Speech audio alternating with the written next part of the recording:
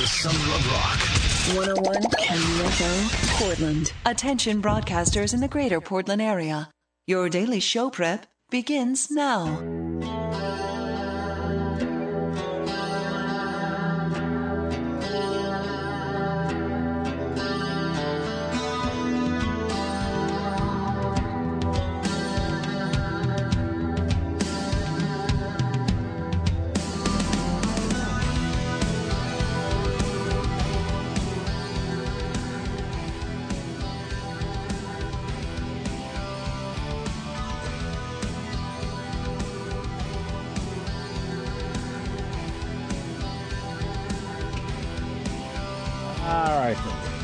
And good morning to you. It is 2 minutes and 15 seconds after the hour of 5 in the month of August, in the year of our Lord 2009. Thank you for coming along and making it part of your listening day. We are live from the plushly appointed yet not overly ostentatious studios of Rock 101, KUFO in beautiful downtown Portland, Oregon. Thank you for joining us on this Wednesday. It's 503-228-4101 if you'd like to be part of today's program, telephonically speaking. It's 503-228-4101, or you can email Rick at rickemerson.com. Rick at rickemerson.com, Sarah with an H at KUFO.com, Tim at KUFO.com, or production assistant extraordinaire Greg Nibbler can be reached at Nibbler, Nibler, at KUFO.com. You can also text 520-51. Before we do anything else today, before we begin the show in any other method or manner or form or function, we should say good morning to Sarah Dillon, who is bright-eyed and bushy-tailed, ready to take on this newborn day as only she can. Ooh. How many hours would you say you've been awake for, Sarah?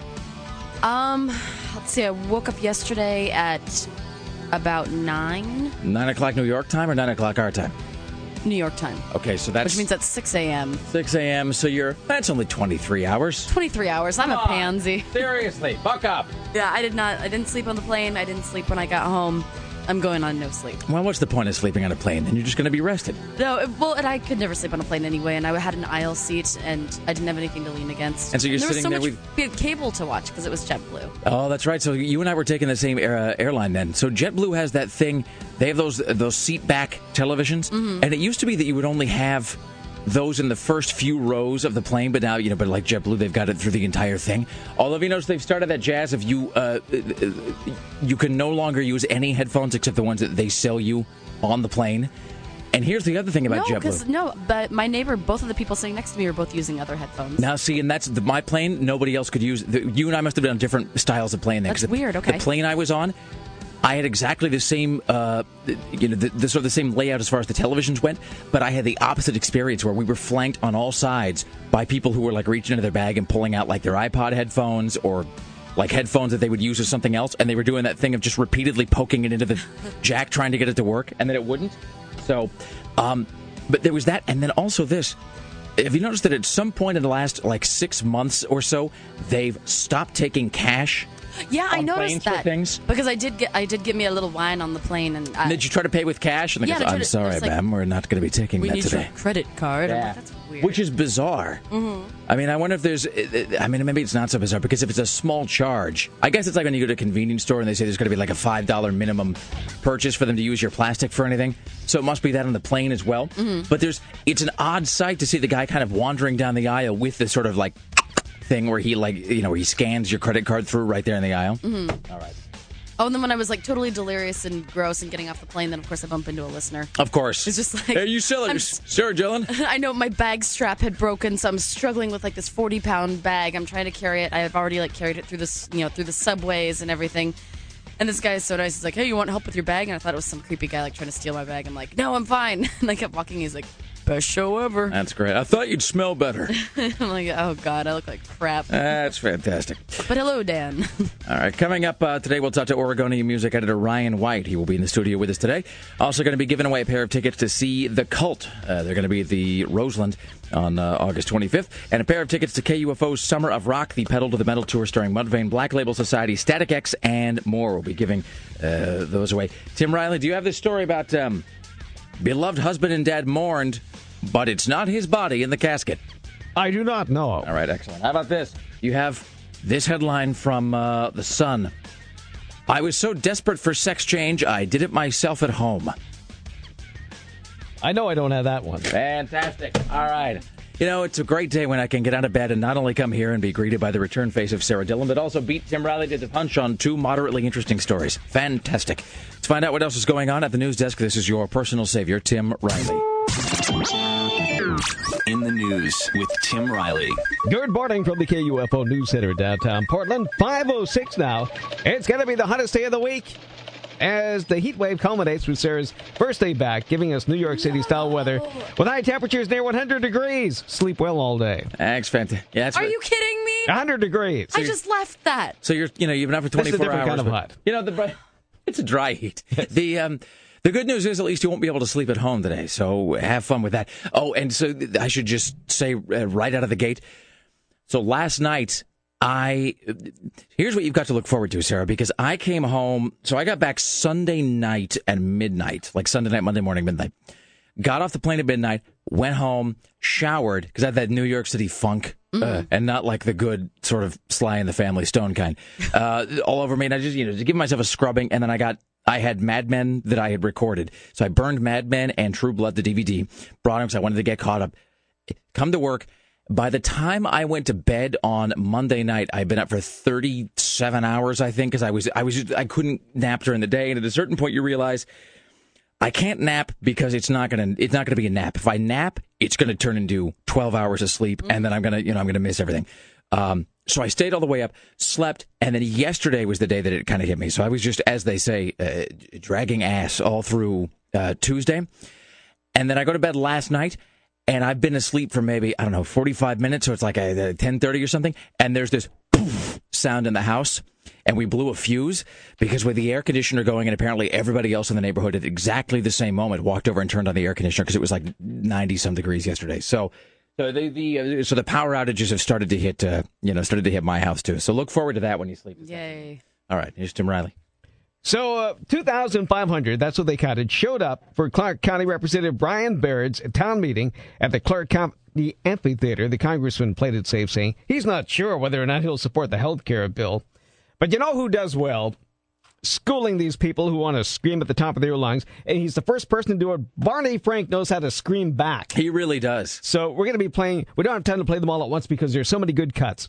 But Barney Frank really schooled these people who thought that they were going to cause trouble at his town hall meeting. So here's one of them from yesterday. Let's see here. You're going to bankrupt this country, you and the Democrats, and you're making a mistake.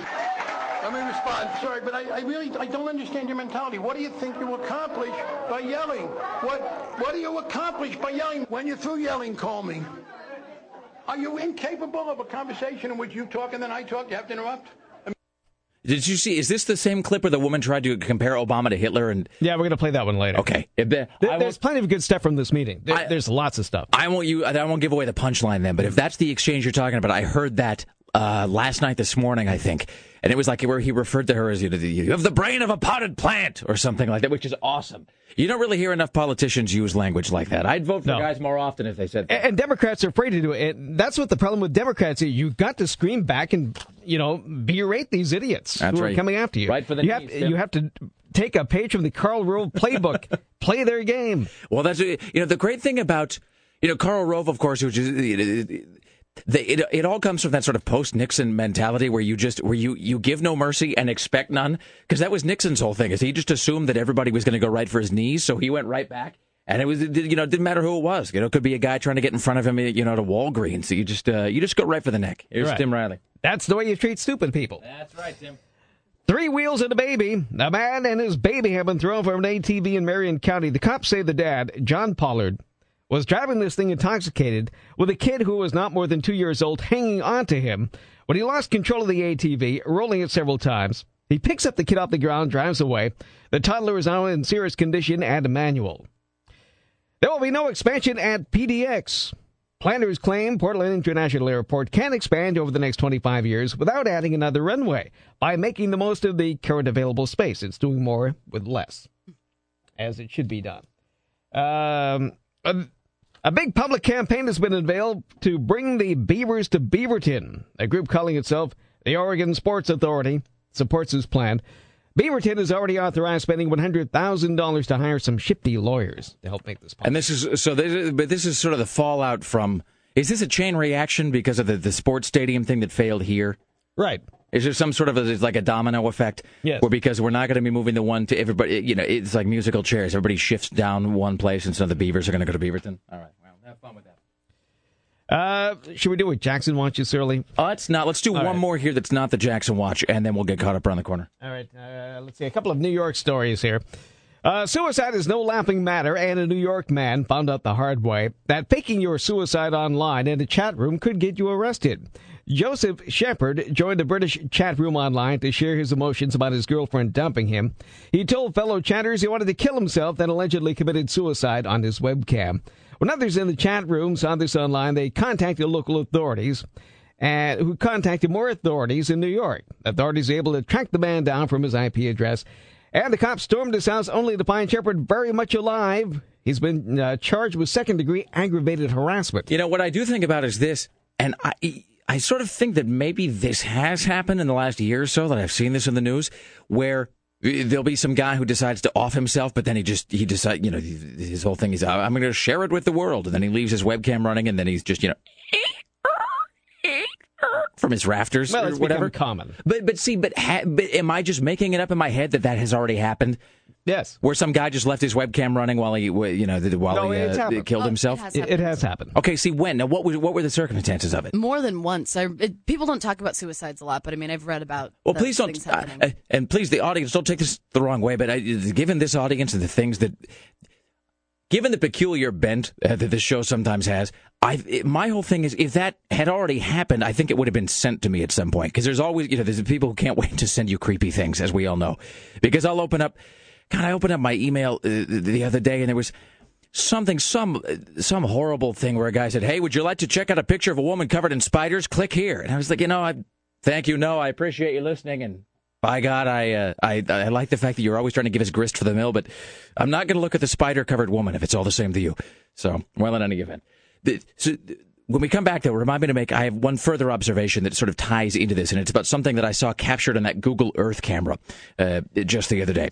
So, straight ahead, we've got more from Tim Riley. Coming up later on in the program, we'll be giving away a pair of tickets to see Mudvayne as part of KUFO's Summer of Rock Part 3. Also, Ryan White for the Oregonian is going to be here to talk all things musical. You stay there. It's the Rick Emerson Show, live from Portland. Rick Emerson Show on Rock 101 KUFO. This is the Rick Emerson Show. You're a piece of crap. I'm going to use you as a footstool while I read a book. On Rock 101 KUFO.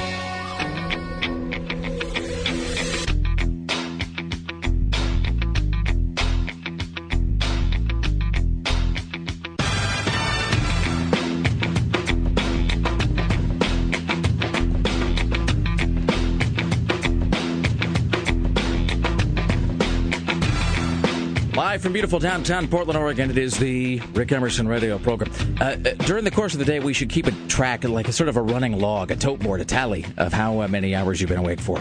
Like that day we were tracking the temperature in the studio when the air conditioning had conked out. Uh-huh. What was the only time I'm going to dwell on the weather back east? How hot was it yesterday when you left New York? It was over 100. Yeah. And it was like walking through a wet, stinky cloud. That was my thing. It was like being inside. I compared it to being inside a wool sock where somebody taken it out of the dryer like about halfway through the cycle. So it was hot enough to be uncomfortable, but not hot enough to actually make it dry. So you're just sort of wrapped in this warm, sodden layer of ugh. I have never sweat so much in my entire life, ever, than I have in this past week. It was disgusting. To the point that you don't even really feel like taking a shower because you're just going to get, covered in sweat and scum again. No, anyway. I felt so unattractive like the entire time I was there. I didn't even bother putting on makeup. What did you say that you and your sister were? You said My sister and I are West Coast hot. I'm West Coast pretty. I don't look so good on the East Coast because the minute you walk outside, there's just this sort of, and your clothing sticks to you, and then you just begin to exude just a horrible sweat-like substance, except it's not actually just sweat, because sometimes, like if you're again on the West Coast, you can sweat and it's just you don't like to do it, but it eventually Evaporates. evaporates. That's the thing, is you don't necessarily feel dirty as such, because like if you're out on the beach or you're walking around, you sweat and then it's gone. Mm-hmm. Whereas there, you sweat and then it just sort of clings to you and ferments on the outside like some sort of horrible viscous coating. It does not go away. It does not go away. And if anything, you just keep sweating more and more and more in your clothes. Like I couldn't wear anything that wasn't black. I brought so many clothes with me. Have you noticed this? I was at, when we went to the Coney Island or Brighton Beach or something, I don't know if this is a thing that you saw when you were there, but apparently all the women who were in the Coney Island area, they took a vote at some point. They had like a town hall meeting, and they all decided two things. One, they're all going to wear light-colored clothing, and B... One and B. I don't know how do I describe this exactly? All the women we saw, they would wear this light-colored clothing. It's hot outside, and they would get these dual stains. I'm just cupping my hands in front of me like boobs. Oh, like boob sweat? Yeah, but they would. I didn't want to use that word, but yes, they would just. But then they would just sort of not do anything. Like if you were going out every day and you were getting boob sweat, wouldn't you be changing your clothes or the way you dressed? Yeah, I mean that's why I'm not wearing like light purple. That's what I'm saying. You'd be dressed. You have to prepare. You would wear dark clothing, but I guess I'm sorry. Yes, because you do sweat. Like it is unreal how hot it gets over there. I think their theory though is that if everybody has it, then kind of no one has it. You know what I mean? Like if we all have boob sweat together, then maybe no one will notice because then it just becomes a wash. You don't even really see it. That's pretty gross. Yeah, and it was like every woman you're walking by, like you're trying not to stare, but you can prepare. If I don't live on the East Coast and I can prepare to not show my sweady parts to the world. But it's like they've all developed some sort of. It's like they all have the same kind of lacto leak going on or something. You know what I mean? But I don't want to be crude, but that's exactly what it looks like. And then and then you start to become. If you're a guy, then you start to become self-conscious, like, wait a minute, do I have an embarrassing sweat stain somewhere that I'm not familiar with? And then you start to worry about the butt sweat, or butt swamp, as the nibblers call it. It just becomes a whole cavalcade of weird. Oh, the nibblers, how cute were they in New York? Yeah, they were adorable. That was fun to hang out all together. We're going to have Greg come in later and talk to us about Brett Favre, who is signed with the Vikings, and even as little sports knowledge as I have some thoughts on that. So we'll talk about that here in just a bit. Tim Riley, what headlines are you tracking for the good people of Portland? Well, Barney Frank flips out at a heckler, and he shows us just how it's done. Howard Dean makes a Freudian slip saying the Republicans want to kill the president. Richard Hatch erroneously claims he was sent to prison for being a homosexual. Is this the story where I think he volunteers without having been asked? And by the way, I was not raped in prison. Right. Yeah. Matt Lauer reminds him he was in prison for being a tax cheat. And we'll play back the audio from Dr. Conrad Murray's video. Is that that's the Michael Jackson guy, right? Yes. He has a strange manner of speaking. There's something weird. He can't pronounce THs. Is that what it is? He speaks like a New Yorker who grew up in India. That's exactly. See, there was he has like a strange confluence of dialects that I find to be uniquely unsettling. All right, so that's all I have. We'll have more from Tim Riley in just a moment. Coming up at 6:25, we'll talk to CNN radio correspondent Steve Kastenbaum from New York City. We've got the Oregonian music editor Ryan White coming up later on today, plus a pair of tickets for you to see KUFO Summer of Rock Part 3. And it's all directly ahead. It's the Rick Emerson Show. We are live from beautiful downtown Portland, Oregon. It's 503-228-4101, 503-228-4101. Back after this, it is Wednesday morning. Don't go anywhere.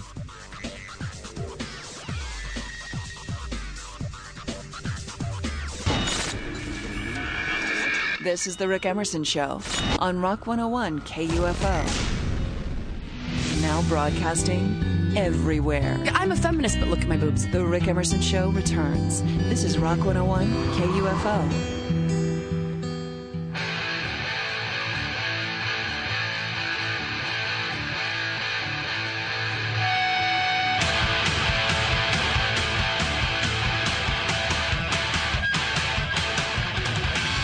Live from beautiful downtown Portland, Oregon, it is the Rick Emerson radio program. Thank you for coming along.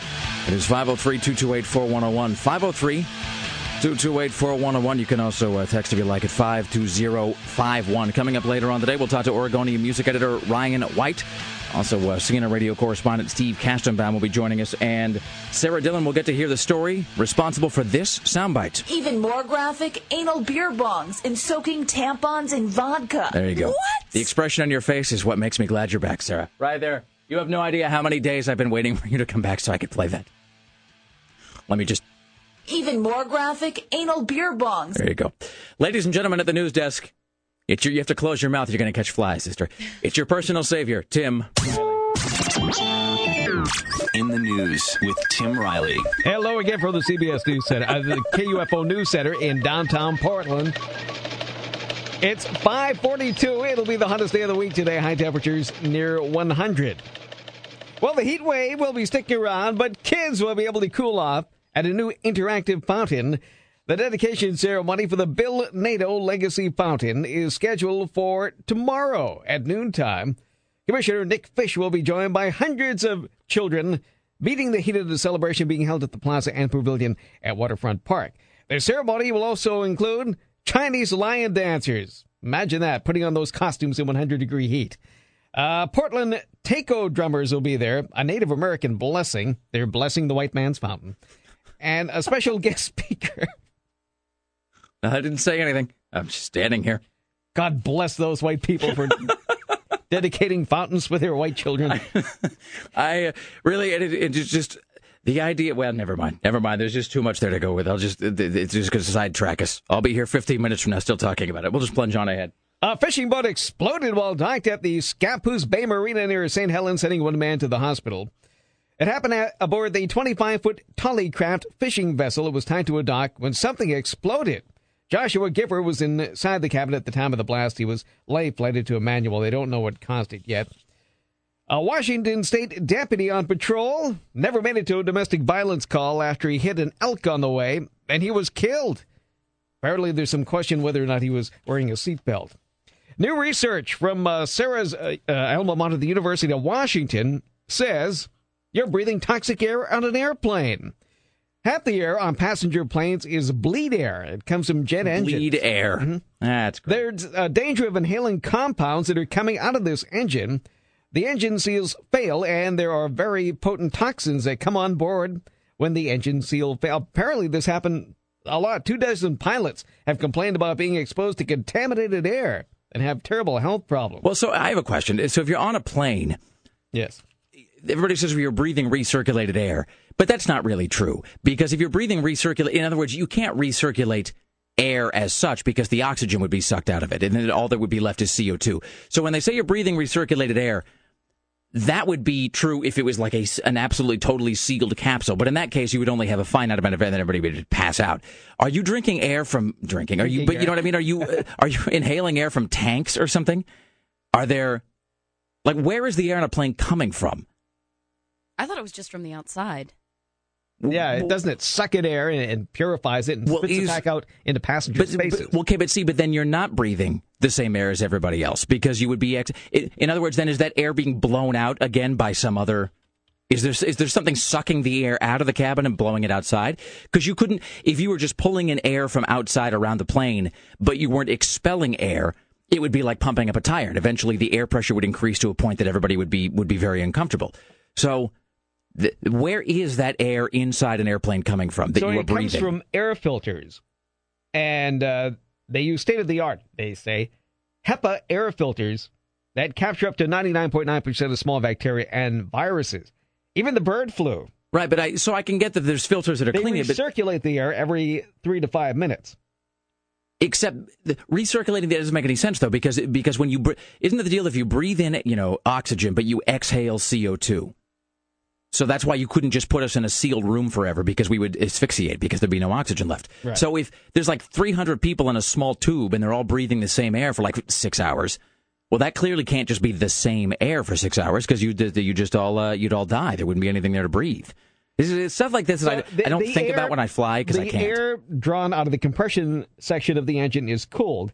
Then it enters a cabin where it is mixed with the recirculated air that is passed through filters designed to remove bacteria and viruses. It's so confusing. It is confusing. All I know... So it doesn't remove fumes or vapors from the engine. Let me just say this, though. The only thing I know is that when I was sitting on the plane coming back from New York Sunday night, there was this weird system of lights that was turned on, just the right sequence, so I got a strange reflection. In other words, all the cabin lights were off, but there was a person one seat in front of me in the middle that had their light on. And I looked over to the left, and I was sort of by the window, and I swear to God, I saw what I thought was... Shatner. I saw William Shatner on the wing of the plane. Stewardess, there's somebody from Star Trek on the wing of the plane!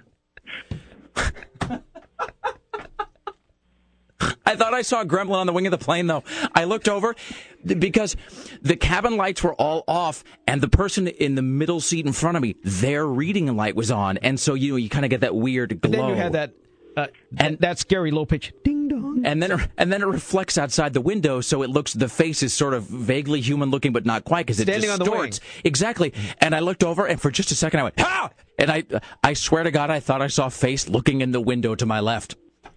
And then the voice started, the face at the window was talking to me about Priceline. Hello, hi, you're on the Rick Emerson Show. How can I help you, sir or madam, as the case may be? Oh, you were talking about the air on the plane. It is actually compressed oxygen that they add to the recirculating air on most planes. All right, so they don't add air to the plane as such. They just add oxygen to the air that we are already breathing, to the gas that we are breathing.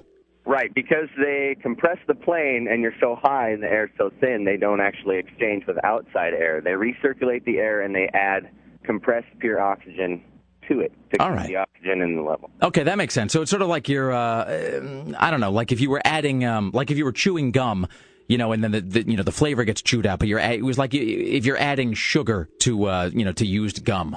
Something exactly like that. It's exactly like that. That's the best my brain can come up with at this point. All right, thank you, my friend.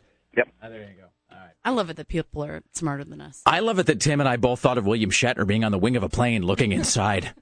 All right. That's very scary. Somebody really ought to make that. There has to be, at some point, somebody has to have made a fan film. You know, where there's Patrick Stewart or somebody is I'm just trying to fly back home, and he's sitting there, and then he looks outside, and George Takei is sort of like looking in from outside. All right, here's Tim Riley. So Richard Hatch is interviewed by Matt Lauer and makes the stupid remark that he was sent to prison not for tax evasion, but because he was a homosexual. And so, attention nerds, we should point out this is not Richard Hatch from Battlestar Galactica, which somebody sent me an email this morning and they were very confused about this. This is the Survivor fellow. He is, and now he's the winner of the first season of Survivor. He was on the only season I watched, which was...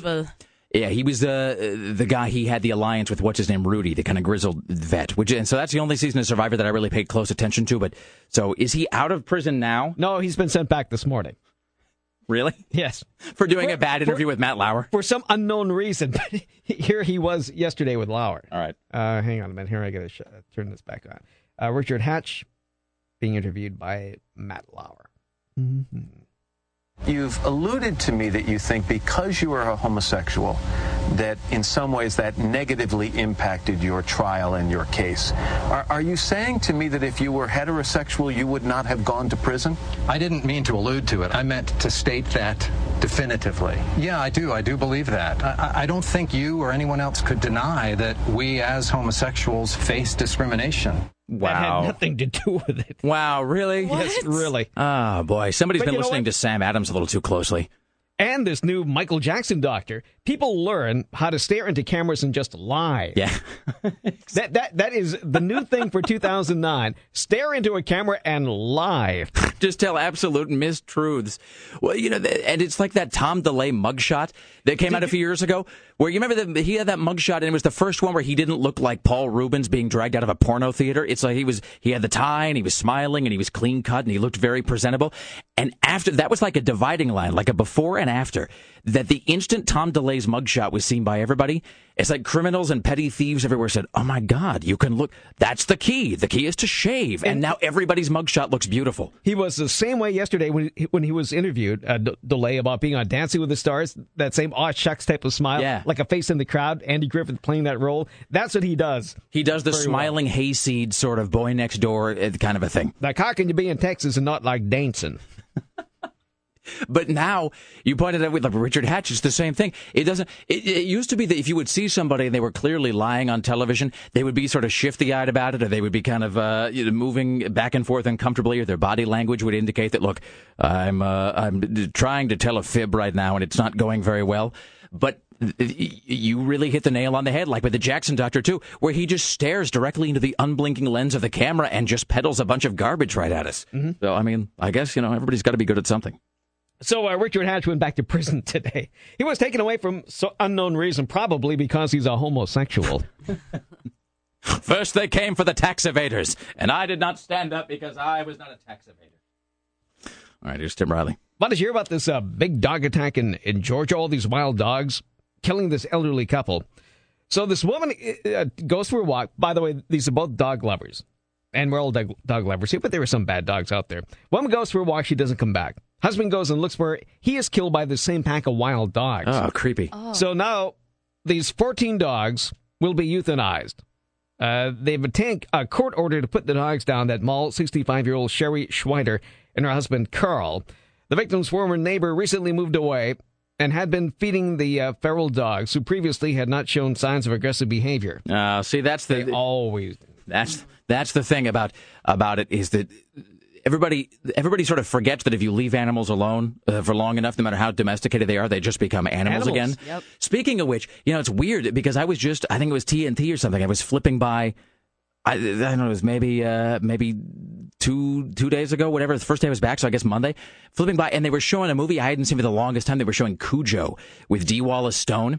And I hadn't seen the movie Cujo forever. And the movie is actually a lot less dark. The book is way bleaker than the movie, because they end in different ways. As are most Stephen King books. But what a horribly claustrophobic feeling movie that is, because the entire movie is essentially just her, because the deal is she and her kid are driving along.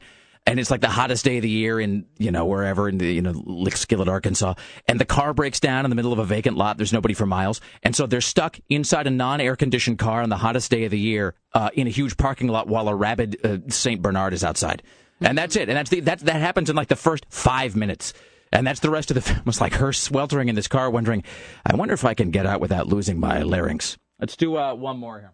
One more here. A San Jose, California dentist who admits molesting women patients faces a new charge. This with a 13-year-old girl.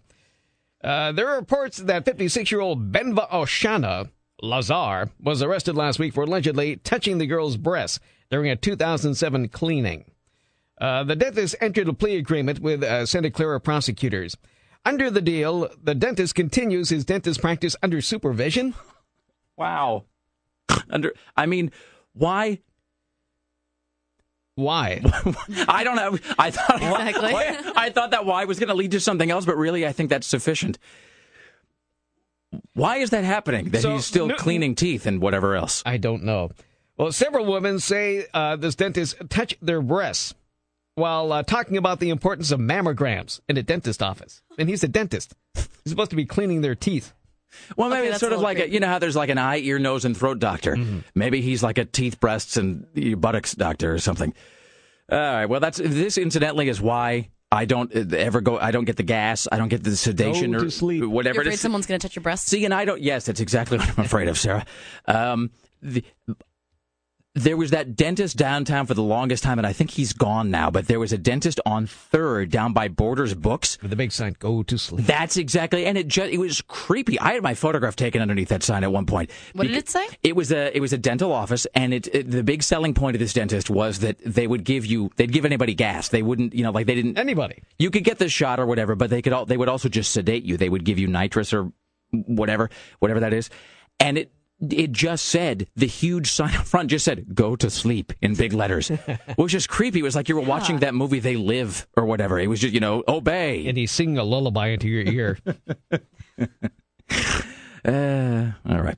On that note, we'll come back. We have Steve Kastenbaum from CNN Radio is going to be joining us at 6:20. Coming up at 7 o'clock, Oregonian music editor Ryan White. We've also got a penis watch coming up later on, casket watch, a pair of tickets to KUFO's Summer of Rock, and more. Stay there. The Rick Emerson Show is live from beautiful downtown Portland. This is the Rick Emerson Show on Rock 101 KUFO. Match may be limited, not available in all states. Prices vary based on how you buy. KUFO Portland.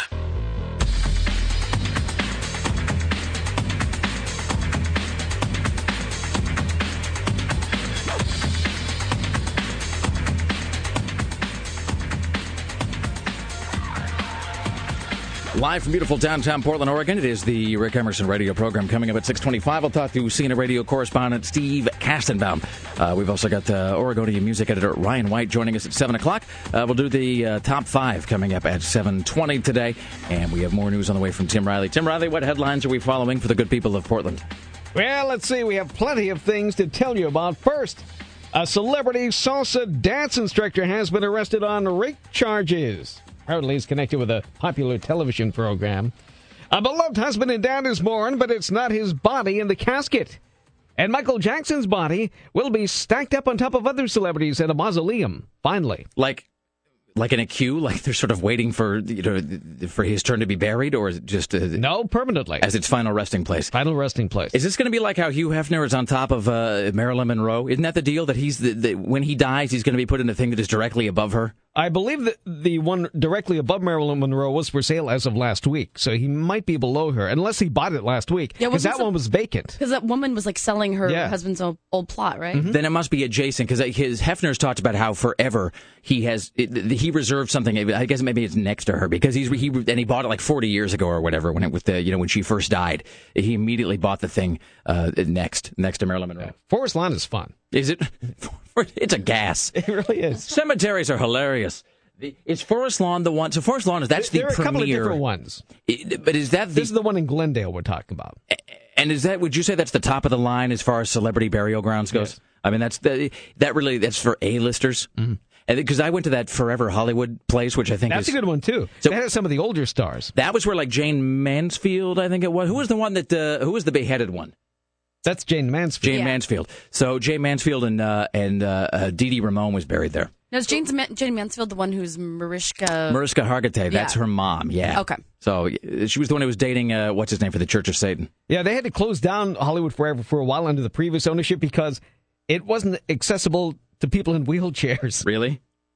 Can you believe that? No, I can't. Well, they did. California has some kooky laws. So before we do anything else, I will play this because, and if you've been listening to the show the last day or so, you've heard this story. But I have to say, speaking on behalf of myself and I think everybody with ears, it never gets old. But Sarah has to have some context for this quote. Even more graphic, anal beer bongs. Because, I mean, not that the context is really going to help you out a whole lot, but I just could have lived my whole life not hearing the phrase anal beer bongs. Really? We talked yesterday about... But it's a warning to kids everywhere. We were discussing yesterday... Another Jenkum thing? And Greg had never heard of the whole Jenkum scare from 2007, 2008. So we were playing those sound bites because as much as I don't want to know the logistics of... Even more graphic, anal beer bong. You do sort of wonder exactly how it is that phrase came to exist. And the kids could learn it in an alley or learn it here. Or in shop class. Yes. So... I'll play you this soundbite. This is from ABC 15, which is the ABC affiliate in Phoenix, Arizona. And it's, one of those stories they recycle about every 18 months about how your kids are, you got to be careful because your kids are going to be hiding drugs in unexpected places, or your kids may be, there's only two ways these stories go. One, kids are hiding drugs somewhere where you might not think to look. And in this case, I think the first thing they show is it's like an Aquafina bottle or like a water bottle or something. And it's got the kid has carved out some fake part in it where he sticks his weed. Mm-hmm. There's that, or the other variation on the story is how your kids are getting high with something that you wouldn't expect them to get high on, like they're huffing Pam or something out of a paper bag. Or what is the other thing they always say kids get high on? Is it nutmeg? Is that the thing that they say that kids... I knew kids that huffed gas when I was in school. Gas? Like gas? Get my next car gas? Yeah, my next door neighbor died, actually. Yeah. Huffing gas. That seems like a thing that'd kill you. Not the brightest guy. Also set you on fire. Yeah. I think it would and Greg says they smoked nutmeg. But I'm unclear about whether that would actually do anything. Do we know? Does smoking nutmeg actually get you high, or is that just a thing that we've always heard? So I always worked with this. I always worked with this series of guys in restaurants when I was a kid, and they would always find bizarre things in the kitchen that they would insist would get you drunk. Like there was we had this guy Paul who would go in the back room, and when he wasn't huffing Ready Whip, he would be drinking maraschino cherry juice because he just insisted, no, it gives you a great buzz, and which just seems ludicrous on the face of it. But it's pretty gross. Anyway, so this is from ABC 15. This is the ABC affiliate in Phoenix. An alert for you parents tonight as the school year begins. There are brand new ways kids are taking and hiding drugs. We want to warn you, though, this story is graphic. And only on ABC 15, Nicole Byer talks to one person who knows all the tricks to help you spot the warning signs. Let's just say drug use triples between 6th and 8th grade. So this is some leather-skinned blonde woman who's talking about how your kids might be hiding weed, inside like a highlighter. Water bottles. We're Arizonans, we drink a lot of water, but this one's unique because it's a storage. It's a stash area. Not only are kids stashing hash in hidden compartments, but the latest trends include snorting vodka shots. Even more graphic, anal beer bongs and soaking tampons in vodka. It's quicker absorption. It's hidden. and it's new. And for females, I mean, they're damaging their reproductive systems. But that's not all. If you think your kid is studying, look a little closer at their highlighter. It too becomes a pipe. Lipstick works the same way. So there you go. I could play you the rest, but really, you've heard the high water mark there inside that story. Thoughts, Sarah Dillon? Can I tell you? Please don't take any offense at this. I hope it doesn't hurt your feelings when I say that when we heard this story, the first thing we all said was, "Oh, I wish Sarah was here to weigh in on this," because the snorting of the vodka doesn't make any sense to me. As Greg pointed out, like if it's there, your mouth is right below your nose. You could just drink it. Not that kids should be drinking vodka, but you know what I mean. I'm sorry. Okay. So the vodka tampon. Even more graphic, anal beer bongs and soaking tampons in vodka. Yes, Sarah? Wait, is that, are they, soaking them in vodka and sticking them in their purse? Or are they sticking them in their purse? Is that what the kids call it now? I like that chick's purse. They're trying to get drunk through their reproductive organs? Apparently. Because she does say, women are damaging... So if I just, take a vodka bath, then I'm going to be just wasted? Take a vodka bath. You're destroying your future. That's right, Sarah. Also your uterus. And let's not even get to the point of the beer bong part. That doesn't make any sense. That's what everybody has latched onto. It's like, what... First of all, look, I don't know when the last time anybody spent any amount of, how do I put it? I don't know when the last time you had any kind of interaction with, teenage guys was, but really, just based upon what I remember about being a dude and being a teenage dude and being a high school going teenage dude, I can't imagine a lot of bros who are hanging around outside a shop class or something and they say, "Hey, I don't know, what should we do this weekend? I don't know, we could play Xbox, or we could go buy myself a new lid at the mall, or also..." Even more graphic, anal beer bongs. We could do that too. Let's, hey, don't you have that rec room? Is your mom out of town? Have you got any tubing? And then, and then the guy's just carrying a case of natural light into the basement with him. But I know you must have discussed this, but I don't even understand what that could mean. See, here's the thing. We really haven't discussed it because, A, that seems like a thing that's going to be particularly unpleasant, especially during these breakfast hours. And also, what... this is something that everyone can have private conversations amongst themselves. Maybe text us what they think. But don't do that even, because there's no... I guess you can, but there's no logical explanation to it. It makes no sense. Just like the Jenkum thing, how it's just like some talking head is just repeating some ridiculous story that makes no sense. Because maybe that belongs in a public affairs show in the middle of the night. Maybe. I can get Lacey Turner to talk about this. Lacey, we've got a brand new subject for you to discuss. Even more graphic, anal beer bongs. So they can, they can use that the next time we're looking for a Crystal Award. She really needs to investigate this further. Those OAB awards are going to be coming up, Tim, and the Oregon Association of Broadcasters rewards only the highest standards of journalism. So perhaps if we did some sort of investigative report, I guess when you said that people should, tell us exactly what they think about that. Here's why because people's minds go to dark places. You're right. I retract that. Oh God. But the thing about it is, the beer bong, as I understand it, traditionally, that is where the guy's got a funnel and a hose, right? I mean, that's what we're talking about. Yeah. It's where some guy somebody holds up the little thing on the top, and you pour beer in and drink it as fast. Yeah, it's like if you go to Mexico, they do this too with tequila, where they'll just donkeys. Yeah. And also donkeys, sure. Where they just have the hose and the funnel, and they pour the beer or whatever in, and you just drink it right out. But here's the thing about that is, your mouth is able to... Swallow? I was about to say swallow. I was also... See, now I can't say what I was going to say because it would sound cruder than I meant it to. I was going to say your mouth is able to sort of suck the beer right out of there. You can go, there you go. I don't know how your body is set up, but for me, I don't have that ability with my ears or, whatever else. I mean, that's basically a mouth-only activity. Having your ears eat food. Yeah, that's exactly what it's like, Tim. It'd be just like your ears doing it. All right, let's never talk about this again. It's the Rick Emerson Show coming up. This is a topic for Lacey. Straight ahead, we have CNN radio correspondent Steve Kastenbaum. We will not be discussing vodka-soaked tampons with Steve. Coming up at 7 o'clock, Oregonian music editor Ryan White will be joining us. Plus, we get today's Top 5 coming up at 7:20. You stay there. We are live from beautiful downtown Portland, Oregon. It is Wednesday morning. Don't go anywhere. More of the Rick Emerson Show in mere moments. Only on Rock 101 KUFO. Broadcasting in color. Huh? Yeah, that's right. Who's rigged now, Mr. Riggy Man? The Rick Emerson Show returns.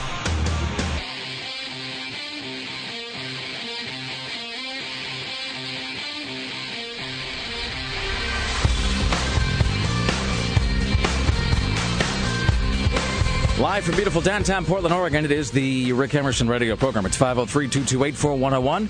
Still to come at 7 o'clock, we'll talk to Oregonian music editor Ryan White, who's got an upcoming piece about a man he terms the last American rock star. We also got today's Top 5 coming up at 7:20. More news from Tim Riley, including what headlines, Tim? A local Chihuahua saves apartment dwellers from a fire in Oregon City. A college porn model was seen kissing her accused killer the night she vanished. And a New York county becomes the first in the nation to ban e-cigarettes. By the way, I saw that the state of Oregon, so Ted Kulingowski has the state of Oregon suing the company that makes that smoking everywhere thing. They were the ones actually the importer. Yeah, so the importer in Florida. And that's of the fake cigarette, the electronic cigarette that I bought for Sarah, which was subsequently stolen from her. They're taking away your freedom. But the great thing is that they're counter-suing Oregon. They're suing Oregon and Washington. Lawsuits all around. Let's welcome now to the Rick Emerson Show from New York City, CNN radio correspondent Steve Kastenbaum. Hello, sir. How are you on this fine Wednesday? Doing well. You know, you guys came to New York and you brought all that hot weather with you. We were having such a mild summer, and then you showed up, and it's like in the 90s. Oh, my God. Yesterday was miserable as I'm, like, toting my bag on the subway trying to get to JFK. Hey, say hello to Sarah, who's been up for 24 and a half hours. Sweet. Yeah. It was so fun to hang out with you, Steve. Thank you. I had a great time, too. So did you tour the CNN? I did. I went in because I just stumbled upon it. I didn't realize, because I was just wandering around Manhattan and saw it. I'm like, I'll give Steve Kastenbaum a call, see if he's there. And sure enough, he was there. I was able to wander around, saw Anderson Cooper's door. Yeah. You didn't see Anderson Cooper, though, right? No, did you? No, he sort of lurks out of sight. I get the feeling he sort of apparates. I was going to be really bummed if you guys saw him. No. Is that a standard-sized door in his office? No, it's a huge door. It's 5 times, and it's covered in rubies and gems. Is it big enough for Lou Dobbs to squeeze through? It's big enough for one. Steve actually did say, Steve, can I say this about what you said? Yes. Okay. So, Wait a minute. Let me think. Yeah, you can say it. Okay. We were walking, past Anderson Cooper's. He's like, and there's Lou Dobbs' area. He's back there, but you don't want to see him. I just turned around and left. I think that we had a variation on that statement told to us by Steve. Something like, well, Lou Dobbs is back there if you really want to talk to him. But the best part is, as you walk in, you go past these endless photographs, Greg was pointing this out, of Anderson Cooper striking a series of heroic poses.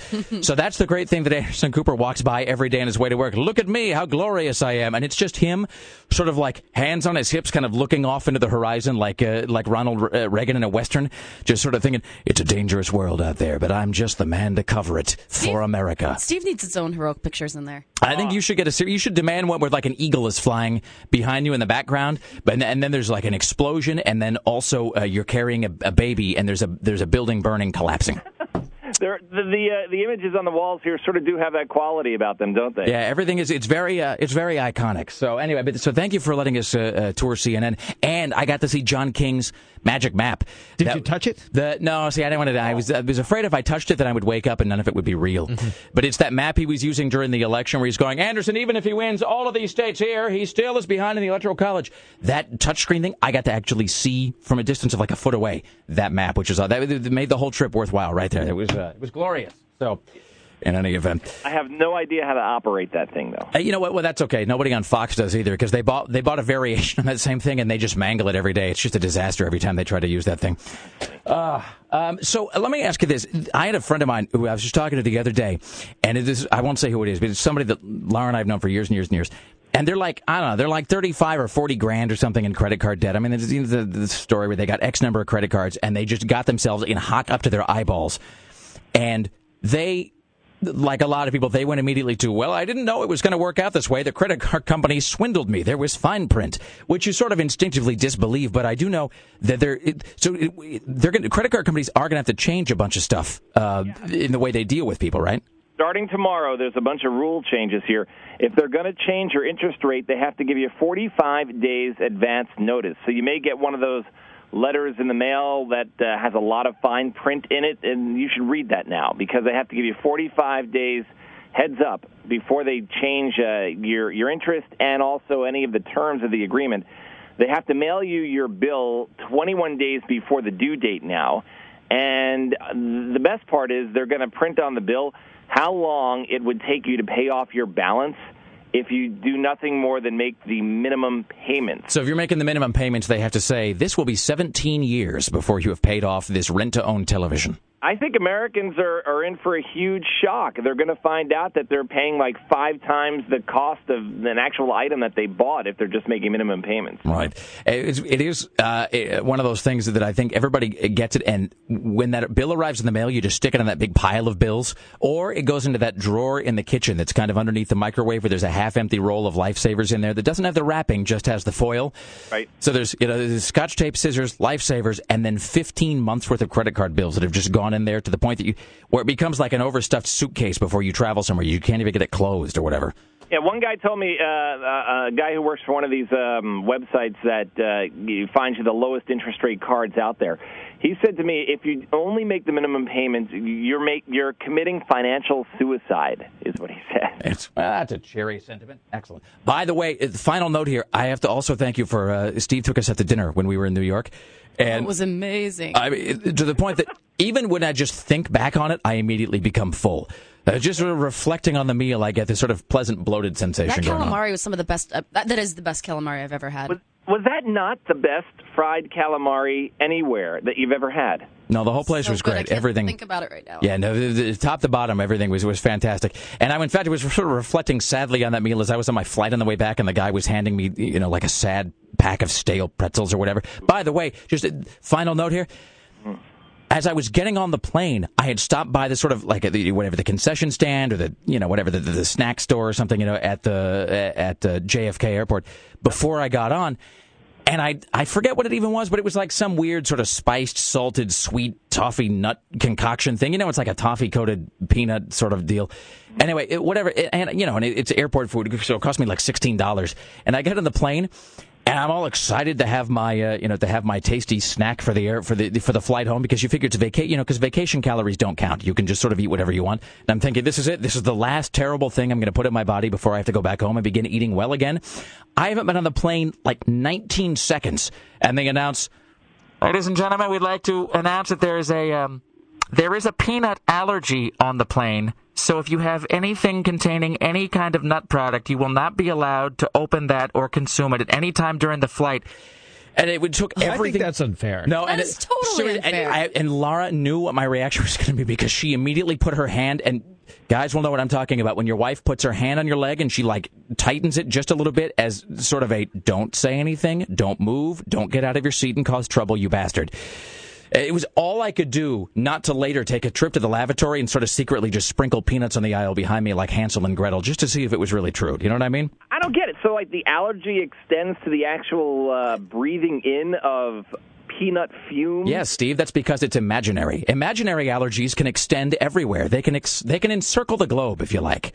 So. I never heard that. I mean, I know people get what is it called, anaphylaxis? Is that what happens when you actually eat the nuts? Well, that's the bee sting thing, an anaphylactic shock, because that's what you get when you're stung by a bee. Oh, well, I think the same thing happens with people who are allergic to nuts, but I didn't know if you inhale. Come on, yeah, if you inhale it. Well, that's like saying that if you were to walk by some bees that were 30 or 40 yards away, you would go into shock, which is also fake. So, I'm just, like the bee sting, like if a bee stings, like if you're jamming parts of a bee inside you, yes. Rick, I figured it out. I know why they won't let you eat the nuts on a plane if somebody else has an allergy.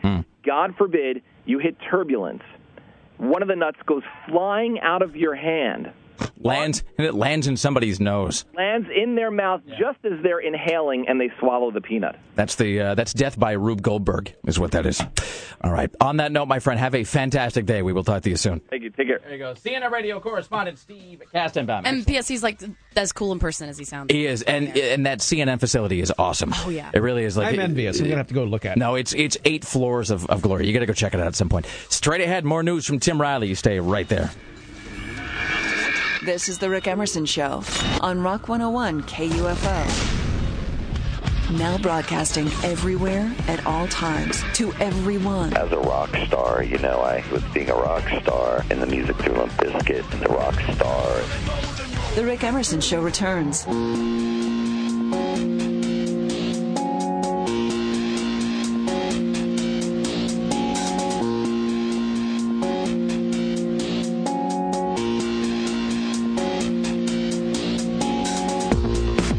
Live from beautiful downtown Portland, Oregon, it is the Rick Emerson radio program. Thank you for joining us today. Coming up at 7 o'clock, we'll talk to Oregonian music editor Ryan White, and we will hear his take on who the last American rock star is. We also have today's Top 5 coming up at 7:20. You can prepare your hate mail now. Coming up at 7:20, we'll be counting down the top 5 metal albums of all time. 5 greatest metal albums of all time. All time. Forever. Good luck with that. Top to bottom. Definitive. Can't believe you're putting yourself out there like that. You are going to be burned at the stake. Final word. It's the period on the end of the metal sentence. It's coming up today at 7:20. And then in the 8 o'clock hour, so I don't even know how to begin to describe all of the stuff that happened to you in New York because I don't know a lot of it. All I know is at one point you were caught in the middle of a bar brawl. And not just a bar brawl. It was like not between two drunk guys. It was between about half 7... the bar and the other half of the bar? About 7 New Jersey skinheads and about 4 spindly hipsters. Now, was the... Forgive this question. The fight wasn't about you in some way, was it? Because I could see that happening. No, but I randomly was outside and I was talking to one of the skinheads because he came up to us and he was super scary looking. And my friend Laurel and I were standing outside because she works for JetBlue and she was actually in town at the same time. So we went and had a beer at this place called the Turkey's Nest. And it's actually where they film most of the episodes for Rescue Me. Okay, see, that's what somebody told me. Is I got an email like, "Hey, Sarah got into a fight at this beer bar where they film Rescue Me." Yeah. So that's kind of all I heard. So we'll get the full details from that. It was the craziest night ever. And anyway, a lot of other stuff coming up at the news desk. Your personal savior, Tim Riley. Oh, jeez. Ding. Hi. In the news with Tim Riley. Good morning from the KUFO News Center downtown Portland. 6:48 is going to be the hottest day of the week so far. High temperatures near 100. Meanwhile, the cops are investigating some barroom robberies here. Security cameras from the Daily Double Tavern show an armed robber demanding money from the bartender. They also receive reports of robbery at Sam's Highway when a masked man used a gun to steal money from the bar. Police say the two robberies could be connected since they're both on 162nd Avenue near Gresham, and they were both committed within moments of each other. Then people are robbing churches in Gresham. Yes, people going to church are being less vigilant about their belongings as well. The suspect has been hitting churches since July and is accused of being responsible of credit card and cash thefts during weddings and vacation Bible seminars. This is in Gresham. I'm sorry, I'm not laughing at the idea of somebody... And it's a woman, a white woman in her 40s, slender, with blonde hair. She goes by the alias of Tammy or Cammy. I'm sure that Tammy's an alias, too. Where's this, Gresham? Yeah, I'm sure Tammy in no way is related to her real name. Tammy or Cammy? Yeah, Tammy or Cammy. Yeah, good twin, bad twin. I will guarantee you, when they arrest this woman, you see her mugshot, her name is going to be Cammy Tammy. That's it. Cammy Tammy Parsons. And there'll be little hearts over each of the eyes. Also, speaking of Gresham, we should note that last night I was watching something or other, but I saw... Cops? Close. I was watching something, and it was actually a sort of there was a follow-up to our discussion with Daxel from TMZ because we were talking about that sex tape that is floating around that is, what's her name, Rebecca Gayheart and Dane, what's his name, from Grey's Anatomy, and how it's him and Rebecca Gayheart and some other chick, and turns out that what Greg had pointed this out, that the other woman in that sex tape was Miss Teen Oregon from Gresham in 2002. Is that it? 2002, 2001? Yeah, 2002. Yeah, so 2000. Yeah, Carrie Ann Panesh, whatever her name is. That's not the chick who was in the building a year or two ago that had posted around? Playboy, was it? Who was the girl that was in Playboy from Oregon a couple years ago? This one was in Playboy. There was another one that was in Playboy, too. There was one from Scappoose that was in Playboy. Could you sound more like a serial killer? There was another one I saw. It's kind of strange. I like the way it looked. She was in the September 2003 issue, and the other one was in the November 2007. I found it to be very alluring. I tried to talk to it, but it wouldn't give me its number. I'm a journalist merely reporting the facts. It will pay for this transgression later. Anyway, so Carrie Ann, what's her name, from Gresham, who was Miss Teen Oregon 2002, is now on this sex tape, which they claim isn't a sex tape. They claim it's just, quote, a naked tape, because all they're doing on the tape is getting high on what seems to be crack. Jenkum. Or Jenkum, sure, or an anal beer bong of some kind, and then talking about whether they ought to all have sex together. So it's all very weird. Here's Tim Riley. So tempers continue to flare at these town hall meetings. This little one is from the meeting they had in Las Vegas, which should be interesting. And We have Memorial Day in Israel. We respect the soldiers. We don't do mattresses sales and weekend. We respect soldiers. Where is this happening? Las Vegas. The guys. I'm only getting this in one channel, but I can hear that it's. Here, I'm a Jew. You telling me Heil Hitler? Shame of you. Shame of you. This whole country is headed for one. That's just one. It's headed for one big flashpoint. Between that and Barney Frank screaming at that woman, was that in Massachusetts that happened? Or was it like that was in Massachusetts. We have a whole bunch of those to play back for you later. Here's one of them. Are you incapable of a conversation in which you talk and then I talk? You have to interrupt? I mean, I don't ask you to trust me. I ask you to have a civil conversation. Boy, he's a guy that you can tell just has to walk around every day squeezing some sort of a stress-relieving, like one of those office toys, just so he doesn't punch people in the face. That's the way it should be. Barney Frank is a man filled with anger, and I like it. That's the way all these Democrats should be. Instead of hiding from people, scream back at them. Well, they're just pussies. I mean, that's but they won't because they love to fail. Democrats love losing. They love failing. Hire me, I'll scream back at them. They'll tell you hire me right now. I don't give an F. I'll scream at anybody. You know what? I will scream at anybody about anything for any length of time if they pay me enough. I don't care. All right, it's 503-228-4101. Coming up at the top of the hour, we'll talk to Oregonian music editor Ryan White. We'll get his thoughts on the last great American rock star, and we'll find out who he thinks that is. It's 7:20, top 5 metal albums of all time. Coming up later on, Sarah Dillon's anecdote about a barroom brawl. You stay there. We're live from Portland, Oregon. This is the Rick Emerson Show on Rock 101, KUFO. KUFO. The Rick Emerson Show returns. I can take or leave him. It's okay. This is Rock 101, KUFO.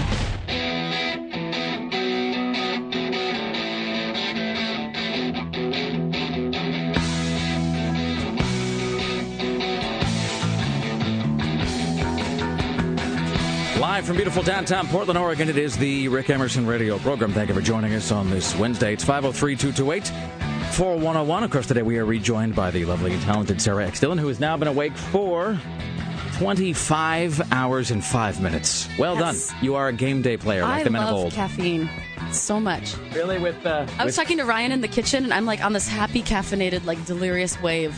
Well, because as Henry Rollins once said, sleep deprivation makes everything really neat. Mm-hmm. Sort of everything becomes, you start to feel like, like at any moment you're going to see the giant caterpillar on top of the mushroom, sort of saying, "Curious, sir," and everything, it gets a sort of wavy quality to it.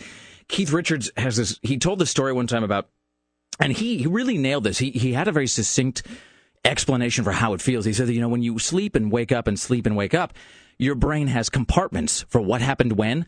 And he's like, but he's like, when you're on tour, it's just like one big compartment that goes back like forever, man. It's just like, and which is totally true. When you realize that you have no, even with a watch or a clock or some time-telling device, you have no framing context for when anything happened. No, I have no concept of time, and now I'm used to it being like, it would be 10 o'clock in New York right now. Yeah. I no, you can't think about that because then you start to imagine, then you can't figure out if you've had more sleep than normal or less. Exactly. And then I can't figure out like when I'm supposed to eat because I'm not really hungry, but then I ate at 1 o'clock in the morning. Well, and we're such dinner at 1 in the morning. Obsessive compulsive freaks. I mean, you and I both, that going on vacation in some ways is the worst thing for me because all my routines are stripped away. See, because you didn't find your happy place. You and Laura and I were talking about it because every day I did have my routine where I'd wake up and I'd go to my coffee shop. Oh, right. Yeah, because I never found a place to go in the morning. Yeah, so I'd go to my coffee shop, get an egg and cheese on a baguette, get like an iced coffee, and then sit there and plan out my day, and then walk back, take a shower, and then go and do. See, and Laura would see me going for the day planner, and she'd like raise one eyebrow because I was supposed to not be working when I was on vacation,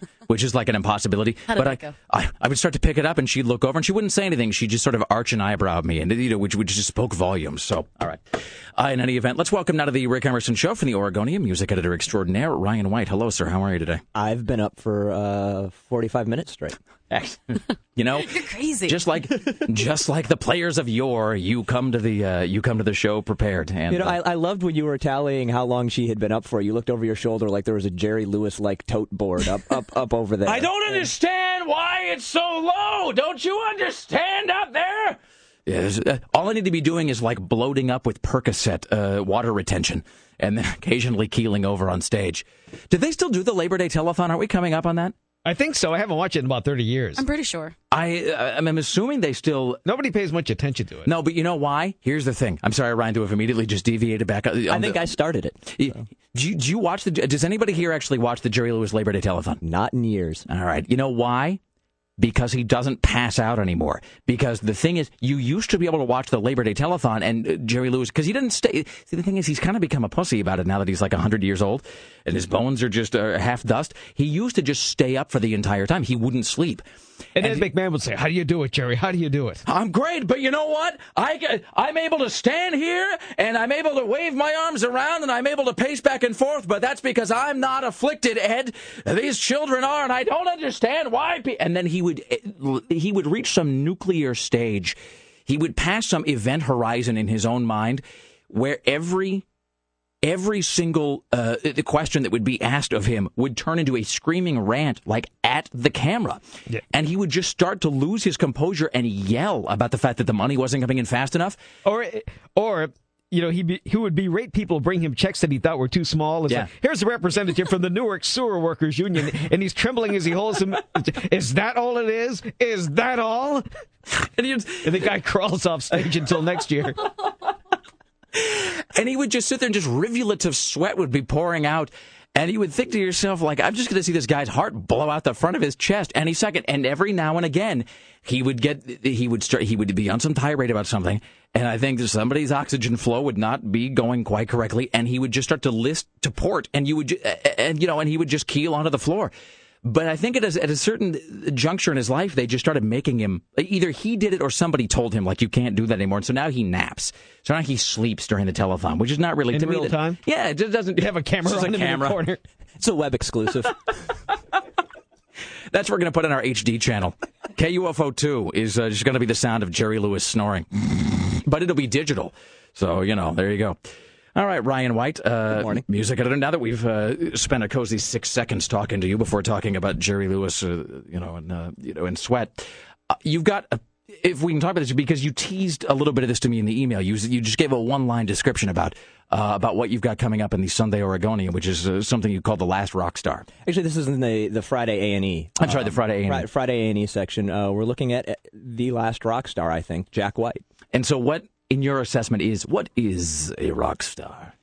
There was a couple of years ago, and I began thinking about him in this way after the Raconteurs came through town last year, and they came out and they opened with Consular of the Lonely, and Brendan Benson sings the first couple of lines, and everybody was like, yay. And then Jack White spun around and hit his first line, and the place exploded. Right. And you're just like, and for the rest of the night, it was just like all eyes on him. He's bigger than the room.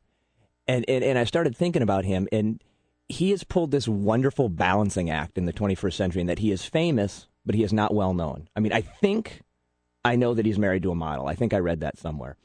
I know that he was once married to Meg White, and that he is still even keeping up that charade that they were brother and sister. If you see the trailer for this tour documentary where they went on the White Stripes 2007 tour through Canada, they went and they did things. They played like a bus in Winnipeg. There's video on YouTube of them sitting there on this bus in Winnipeg playing the wheels on the bus, and these guys just screaming like, "This is so bleeping cool! I can't believe Jack White's on my bus."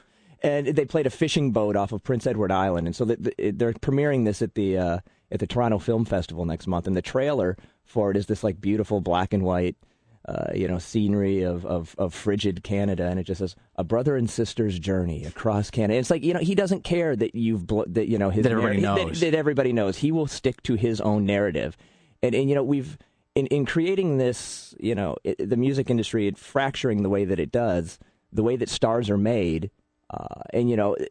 Something had to be sacrificed for everybody being able to make music, and what got sacrificed was the economy of scale.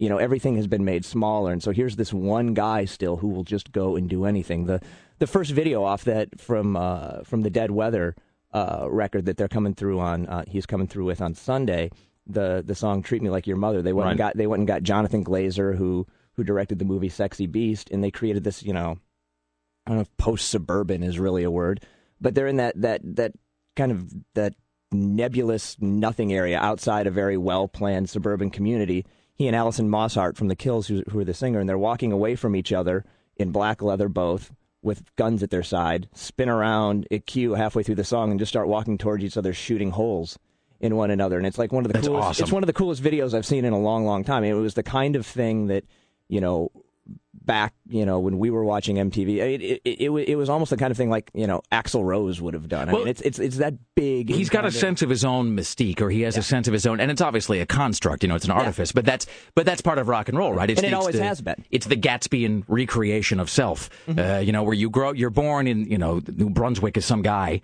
but you don't want to be that guy, and so you refashion yourself as the uber you, as the super you. And there's a little bit, there's always a little bit of absurdity to that, like the idea that he's standing outside a suburb gunslinging with somebody, which is sort of ridiculous, unless you just throw yourself into it, wholeheartedly with no reservations. You can't hold back, you can't wink, you can't nod, you can't be ironic about it.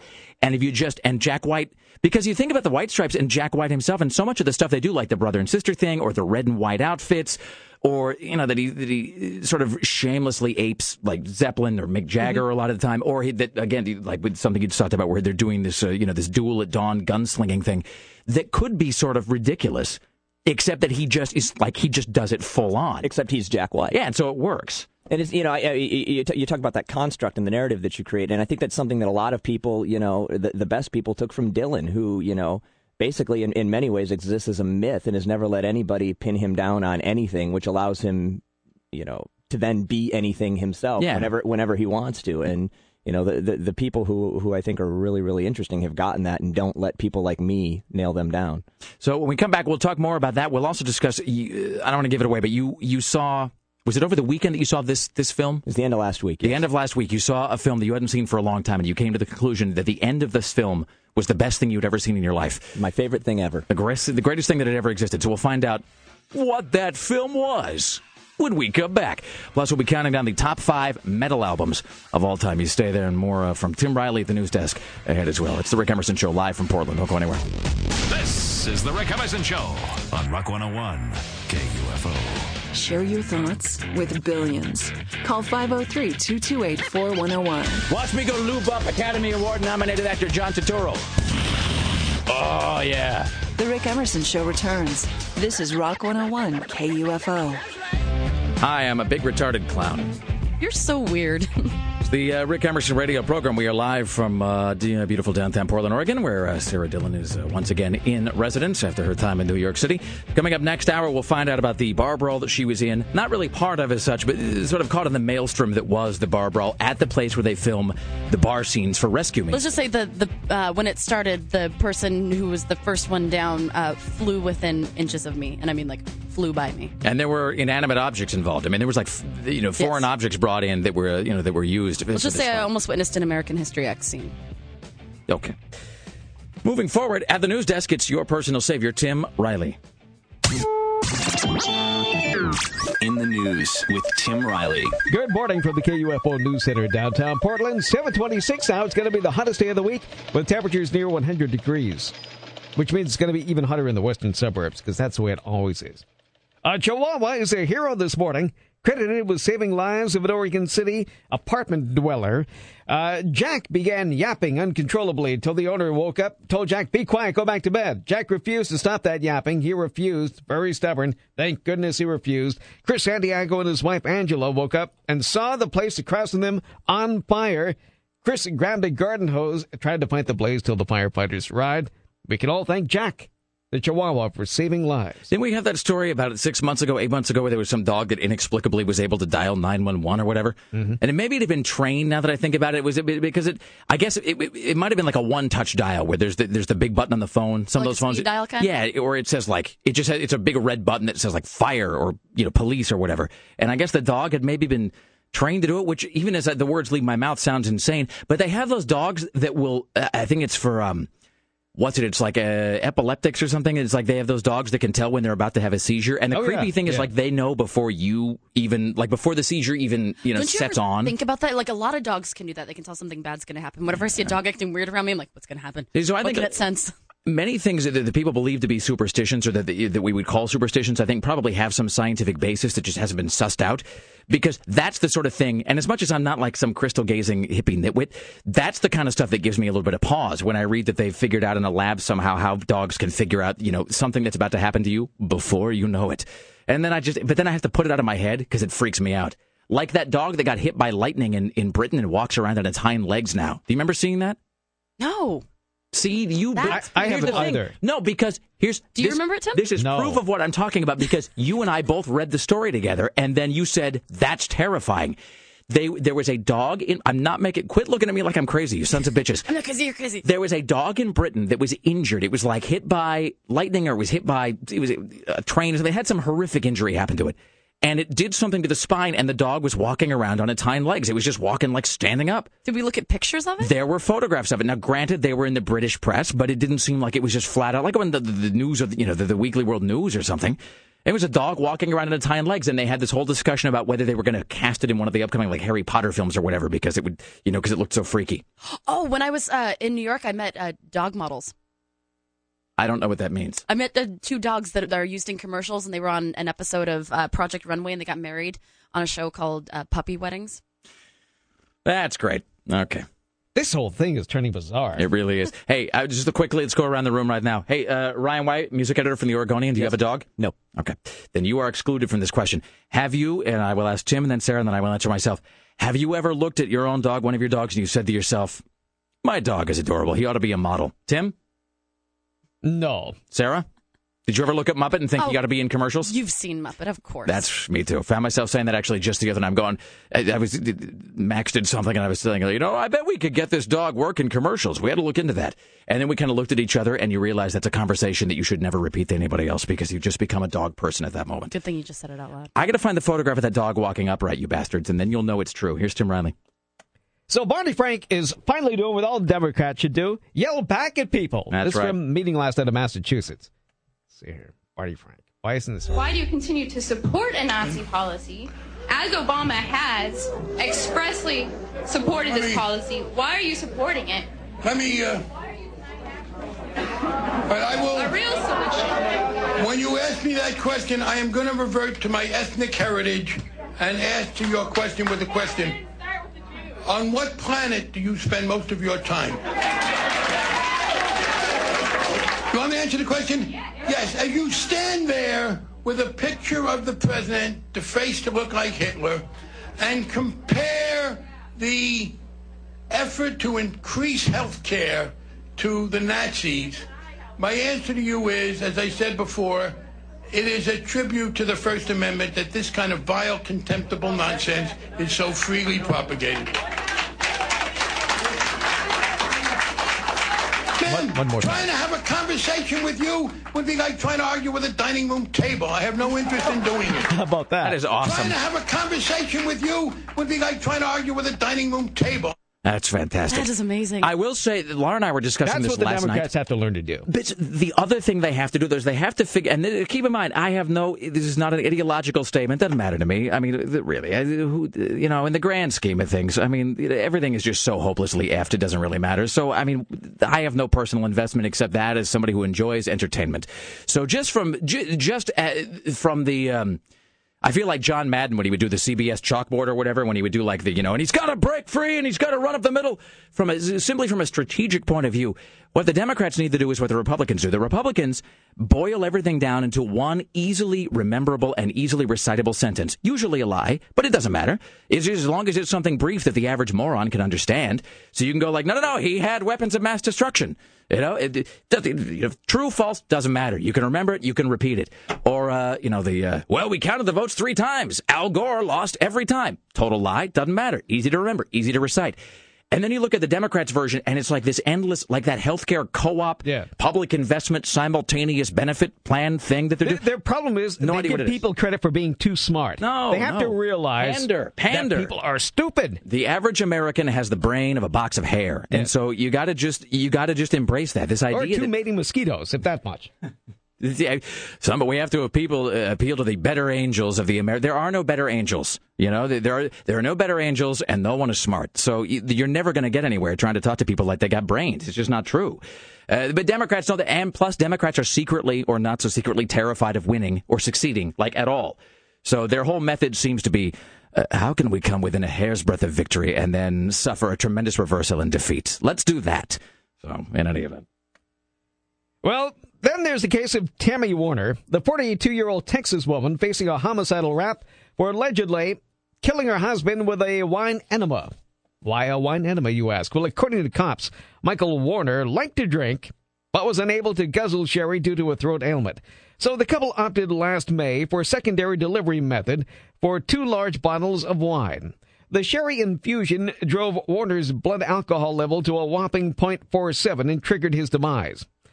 Yes, Warner knew that her husband should not ingest or consume alcohol, according to the court. In addition to a charge of criminal negligent homicide, the woman was hit with a second felony for allegedly burning her husband's will 1 month before his May 2004 death. She destroyed the document in a bid to defraud or harm others, say the judges.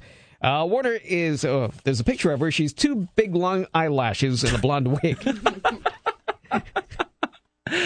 That's fantastic. I do like the fact that the specificity of the story in that he had a medical condition that prevented him from, quote, guzzling sherry.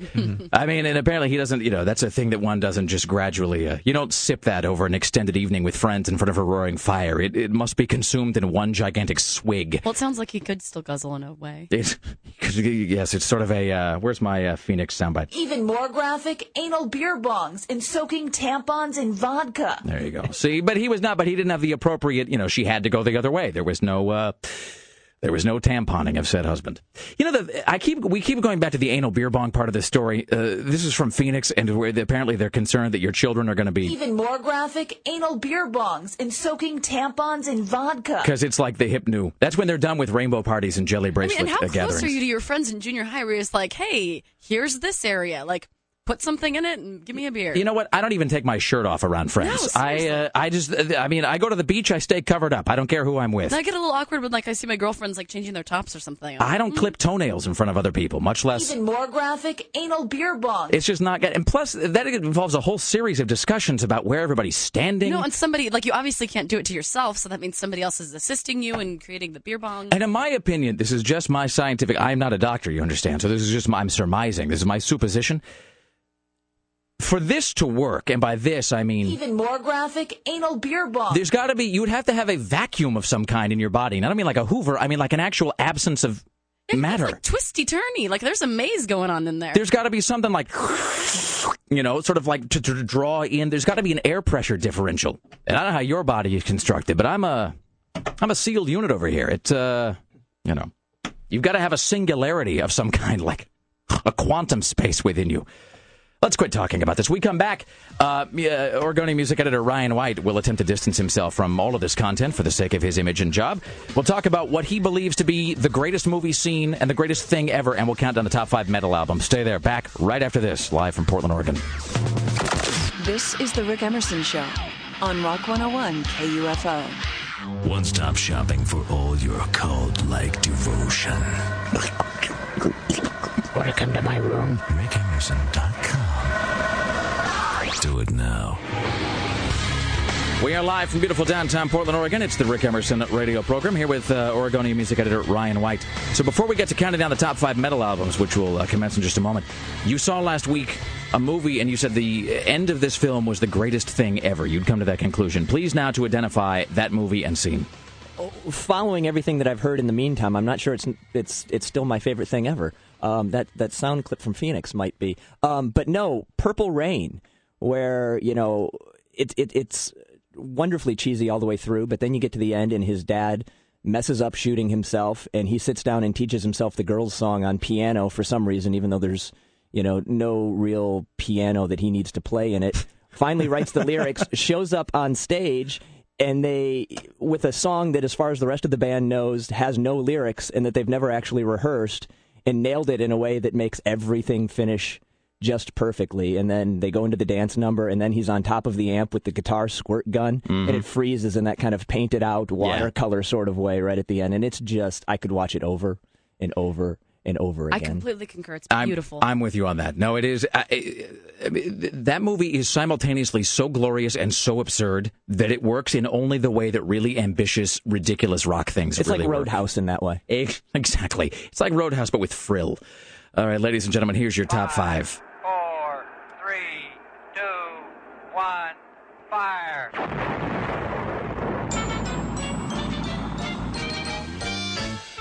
Counting is is wonderful. Counting is marvelous. Counting's the best thing to do. Counting is happiness. Counting is ecstasy. I love to count, don't you? All right, ladies and gentlemen, with today's top 5, here's Tim Riley. And there are a few fans more passionate than those of metal. The heaviest of musics has a fan base of loyal enthusiasts eager to debate, discuss, and argue. With that in mind, we dare the impossible and present these, the top 5 metal albums of all time. With honorable mention going to Motley Crue, Shout at the Devil. So this is honorable mention because I know that there are folks who would quibble with calling Motley Crue metal.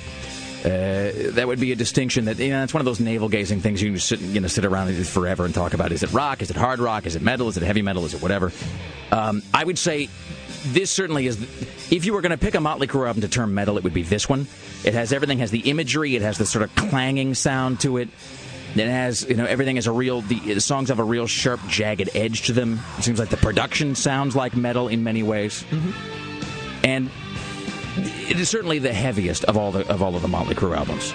I would never argue with you with this as metal. Yeah, it straddles the line. I see where you're coming from on that, but I would say it's not unequivocally metal. It's sort of like Appetite for Destruction, where people would, we would talk about whether that was a metal album or not. And I don't know the answer to that. Yeah, but if you keep going down that line, eventually you end up in Norway and, you're discussing nothing but death metal. Burning down a church. These are the top 5 metal albums of all time. Tim Riley? Number 5 is Iron Maiden with Number of the Beast.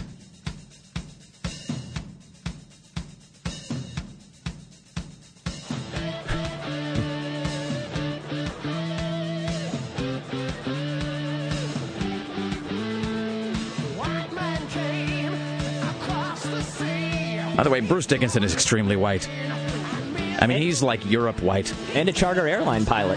That's true. Which is really my second favorite, kind of post-band career, behind the guy from Anthrax who went to become a watchmaker, like a master watchmaker. He's just sitting there in a finely crafted studio with a fire blazing somewhere. With tiny little instruments, fixing gears, and high-end Rolexes. Which guy from Anthrax became a watchmaker? He was one of the guitar players, not Scott Ian. And it wasn't like Charlie Benante or whatever his name is. I don't think so. God, I wrote this a couple of years ago, and I can't remember now.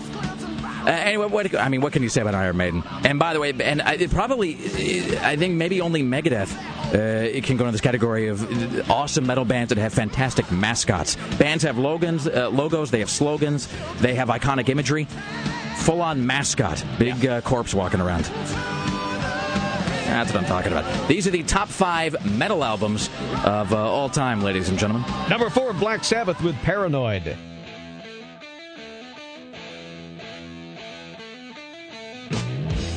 Again, another, doesn't necessarily sound metal by today's standards, but I think created the genre in a lot of ways. Yeah, today's standards don't exist without something like this. Right. They're sort of they're not the bottom rung on the ladder, but certainly one of the most crucial rungs on the ladder. And they had all of it. They had the whole thing about the sludgy sort of slow playing and that doing like those weird half-step things that they would do where it was not just a general sort of blues-based chord progression, but these weird sort of chords that made you kind of tilt your head a little bit and made you sort of uneasy. It had a kind of an unsettling sound. Which it should. Yeah, well, the best metal is supposed to terrify at least half the people who hear it, I think. These are the top 5 metal albums of all time, in the opinion of me, Rick Emerson. Tim Riley? Number 3 is Slayer, Rain in Blood. I know it's early for Slayer, but if I didn't put this on, I was going to get killed outside the station. I should say, here's the biggest thing about Slayer and Rain and Blood is, and I've told the story before, but I purchased this album 3 different times, and I've never kept it. It's just too much. It's just too metal. You don't have a little safe place that you can put it where it won't get you when you don't need it. I remember buying Rain and Blood, and it's produced by Rick Rubin, and it's got, it's so iconic, and it's on Def Jam Records, and it's got the cool cover art, and it's Slayer. And I remember buying it and thinking to myself, all right, this is it. I'm pulling the sword from the stone. I am buying Rain and Blood by Slayer. And I remember listening to it and just thinking to myself, I'm not ready for this. And then I bought it twice more, and each time I was like, it's just too much. I'm not man enough to take this. I'm sorry. Is this in every 5 years, every 10 years? That every 3 years. Yeah. All right. There you go. Thanks. I had to turn that off. I'm saying it's just I can't. I love it. I know it makes me a big pussy and whatnot. I just can't. I can't do it. Sarah's going to be awake for at least another 5 hours now. Seriously. You know when I like Rain and Blood? I like it when it's behind glass and I can look at it, but it can't get to me or touch me. These are the top 5 metal albums of all time in the opinion of me, Rick Emerson. Tim Riley? Number 2, Pantera, Vulgar Display of Power.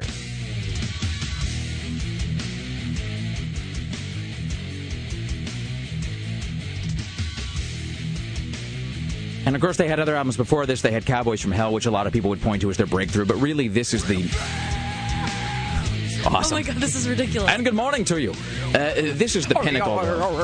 I mean, just one of the true dividing lines, one of the true before and after records. I mean, it's a line in the sand for me. You know, I saw these guys open for Skid Row. Me too. Where? Pine Knob, it has a different name now, but Pine Knob Amphitheater outside Detroit. I saw them in Spokane on that tour. And we didn't know who Pantera was. I'm not going to pretend to be like, I was old school. I didn't really know. And I had no idea, like, really who they were. I didn't know much about them. And I was there to see, you know, Skid Row, you play Youth Gone Wild? And they came out and they started playing, and it was like someone was punching me in the ribs with a steel glove. It was maybe the fullest I've ever seen a joint for an opening act. Like, everybody was there to see that full show. And this production on this album is so crisp and clear, but so unbelievably heavy. And it holds up. It hasn't dated the slightest bit. I mean, this album will make your skull crack. All right, these are the top 5 metal albums of all time. Tim Riley? Number 1, Metallica, Master of Puppets. Kids, there was a time when Metallica made music like this. There was a time when you could go to the store and you would buy a brand new Metallica record. It sounded like a metal album. Milk was only $1.63 a gallon. I had an onion on my belt. I mean, I don't even know what I could say about this. It's like Paul McCartney said, it's the White Album. What are you going to say? I mean, it's Master of Puppets. It's flawless. Nearly. I mean, it's in the front, the back. Not really a bad moment on here. I mean, and this is back before they had no radio airplay, no video airplay. A purely, totally, 100%, absolutely grassroots, word of mouth, spreading of the word from fan to fan, and became iconic, based solely and simply on the music. Now they just Twitter it. That's right. I'm just going to go home and I'm going to send out like a Twitter because, it's really like viral and I like the way that I can't do it like that. That's pretty creepy. You sound exactly like Lars. Ryan White, what's coming up in the Oregonian? We've got Jack White on Friday. More articulate than how I explained it earlier, and then a feature on Sunday in the O section about Jeff Bird, a local pop singer who's kind of returning from a bad place, in this case Los Angeles, with a new record. Excellent. Ryan White, read him in print in the Oregonian, online at OregonLive.com. And ladies and gentlemen, you want to be listening for Tim Riley to be reciting Mudvayne lyrics. When you hear Tim Riley reciting Mudvayne, not now. When you do hear that, you be caller 10 at 503-228-4101. Again, not now as I'm speaking. I often do that in my private moments when I think no one else is listening. While you're filing down your nails. When you hear Tim Riley reciting Mudvayne, you be caller 10. You win those tickets to Summer of Rock. Stay there. The Rick Emerson Show on Rock 101. KUFO. KUFO Portland.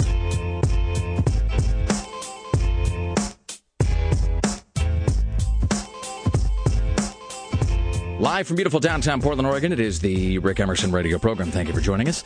Don't forget, tomorrow our guests will include Mr. Skin from MrSkin.com, and with food porn, Kelly Clark from the Willamette Week. Tim Riley is tracking the following headlines for you on this Wednesday morning.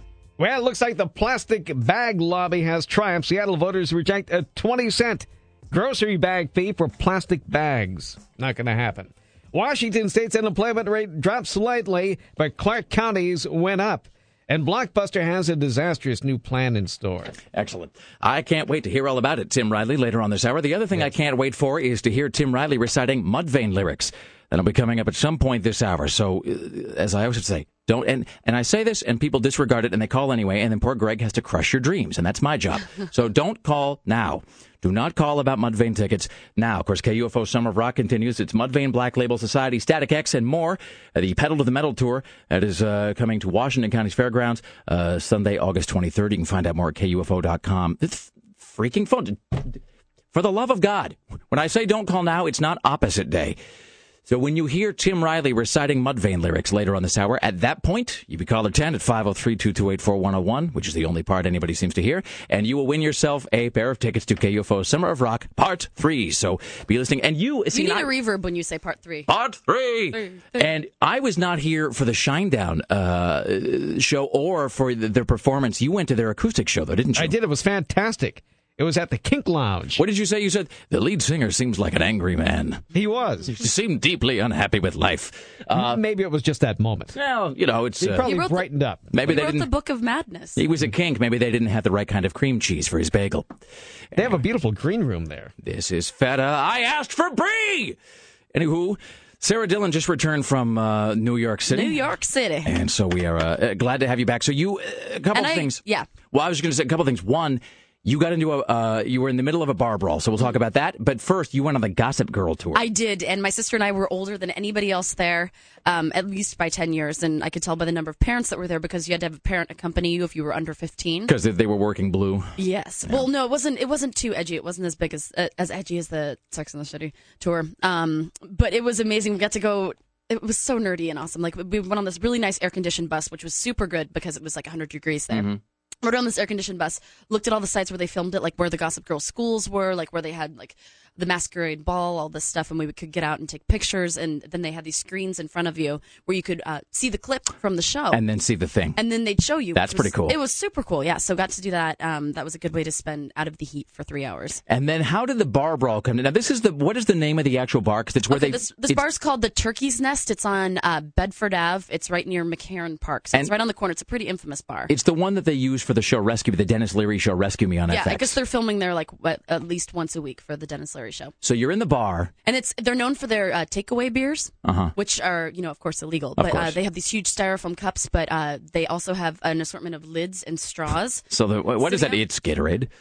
Yeah, so it's like a lot of people usually get nailed from, like standing out in front of the bar. Because usually you're okay if you walk off with them, but if you're standing in front of the bar with it, of course, the cop's going to come up to you. Do you have your journal with you, the journal entry you were making? No, I have it at home. I was going to transcribe it all onto the internet. But at some point, because I was going to have you just read your journal entry, which I saw a bit of that, and it was really just the best possible way to recap it. But so you're in the bar. How does the brawl happen? In the bar, we meet this guy. I can't remember his name now. I think his name is Ryan. So we meet him. I'm with my friend Laurel. We decide to go out and have a smoke. And so we're all sitting out there. This bald guy comes up to us and he starts talking. And he's like, oh, yo, and he's big sweatpants, bald head. You guys going to keep sitting there? Thick Jersey accent, lots of like neck tattoos and kind of freaky looking. And as we're talking to him, out of the corner of my eye, I'm sitting like at the edge of the building. I see this thing fly past me and I look and it's a person and they land on their face like right next to me. I'm like, what the hell is going on? And then I see these 3 meathead guys, all like shaved heads, tons of tattoos, beat the crap out of this guy and they're kicking him in the face. And so the kid finally gets up. He's missing teeth. He's bleeding from the mouth. Like his hipster friends come running out of the bar to try and defend him, and then it just escalates into this huge like 5 or 6 skinheads from Jersey and like these 4 hipster guys, and the hipsters of course are losing and they're like getting the crap beat out of them. I see one of the skinhead guys grab one of the. Now, when you say skinheads, are these like Nazi guys, or I don't know what that means really? They seem kind of Nazi-ish. They all had shaved heads, lots of neck tattoos, very aggressive. And I see one of them grab this hipster guy and he's dragging him by his collar. Who picks on hipsters? That just seems like, I mean, that's like picking on. It's like picking on like pieces of wheat. Oh, it was they were spindly and weak looking. So one of the ones that ran out of the bar to defend him, he got kicked in the head and then he was laying on the ground and one of the guys grabbed him by the collar and brought him over to the curb. Oh, and was it going to give him the full curb stomp? It was Please unreal. Tell me it didn't happen. It did not happen. Okay. But the guy was I don't even like to think about picking up his head and he was... That's the American History X thing you were mentioning, where it's like the curb bite. So Laurel and I run up to this stoop, and we're heading up the stoop right next to it. Meanwhile, this brawl's going on right in front of us, and I'm kind of standing in front of her to protect her because they're throwing people and things. Yeah. And so this guy almost gets his face on the curb, and one of the other hipster guys breaks free and kicks the other guy off of him. The other hipster guy gets up. Meanwhile, the guy who was the skinhead, who was talking to us earlier, comes up and kicks the guy in the side. Then he falls down. Now, why were you not running away? Because we couldn't leave. There was no place to go. Like they were all right in front of us. We were trapped on. Oh, so you're like sort of wedged in. We couldn't go back in the bar because more people kept running out, including the bartender who came out at this point with a baseball bat. The bartender comes out, tries to take a swing at the guy who's kicking the other guy in the head. The other guy's now bleeding from the ears. Takes a swing at him. The bartender pulls the bat back. The skinhead clocks him in the face, knocks him out, takes the baseball bat. These SUVs pull up, all the doors open, and these guys just like kick the kids a couple more times to make sure that they're good and down, and then run laughing into the SUVs and peel out. It was unreal. And strange things happen to you. Then the bartender comes back in, so we go back inside after it seems like it's calmed down. The bartender's bleeding from the mouth, and he's just like, everybody get the F out. And it's only like midnight, and he shut down the bar. He's bleeding. Like he was like still clutching the baseball bat.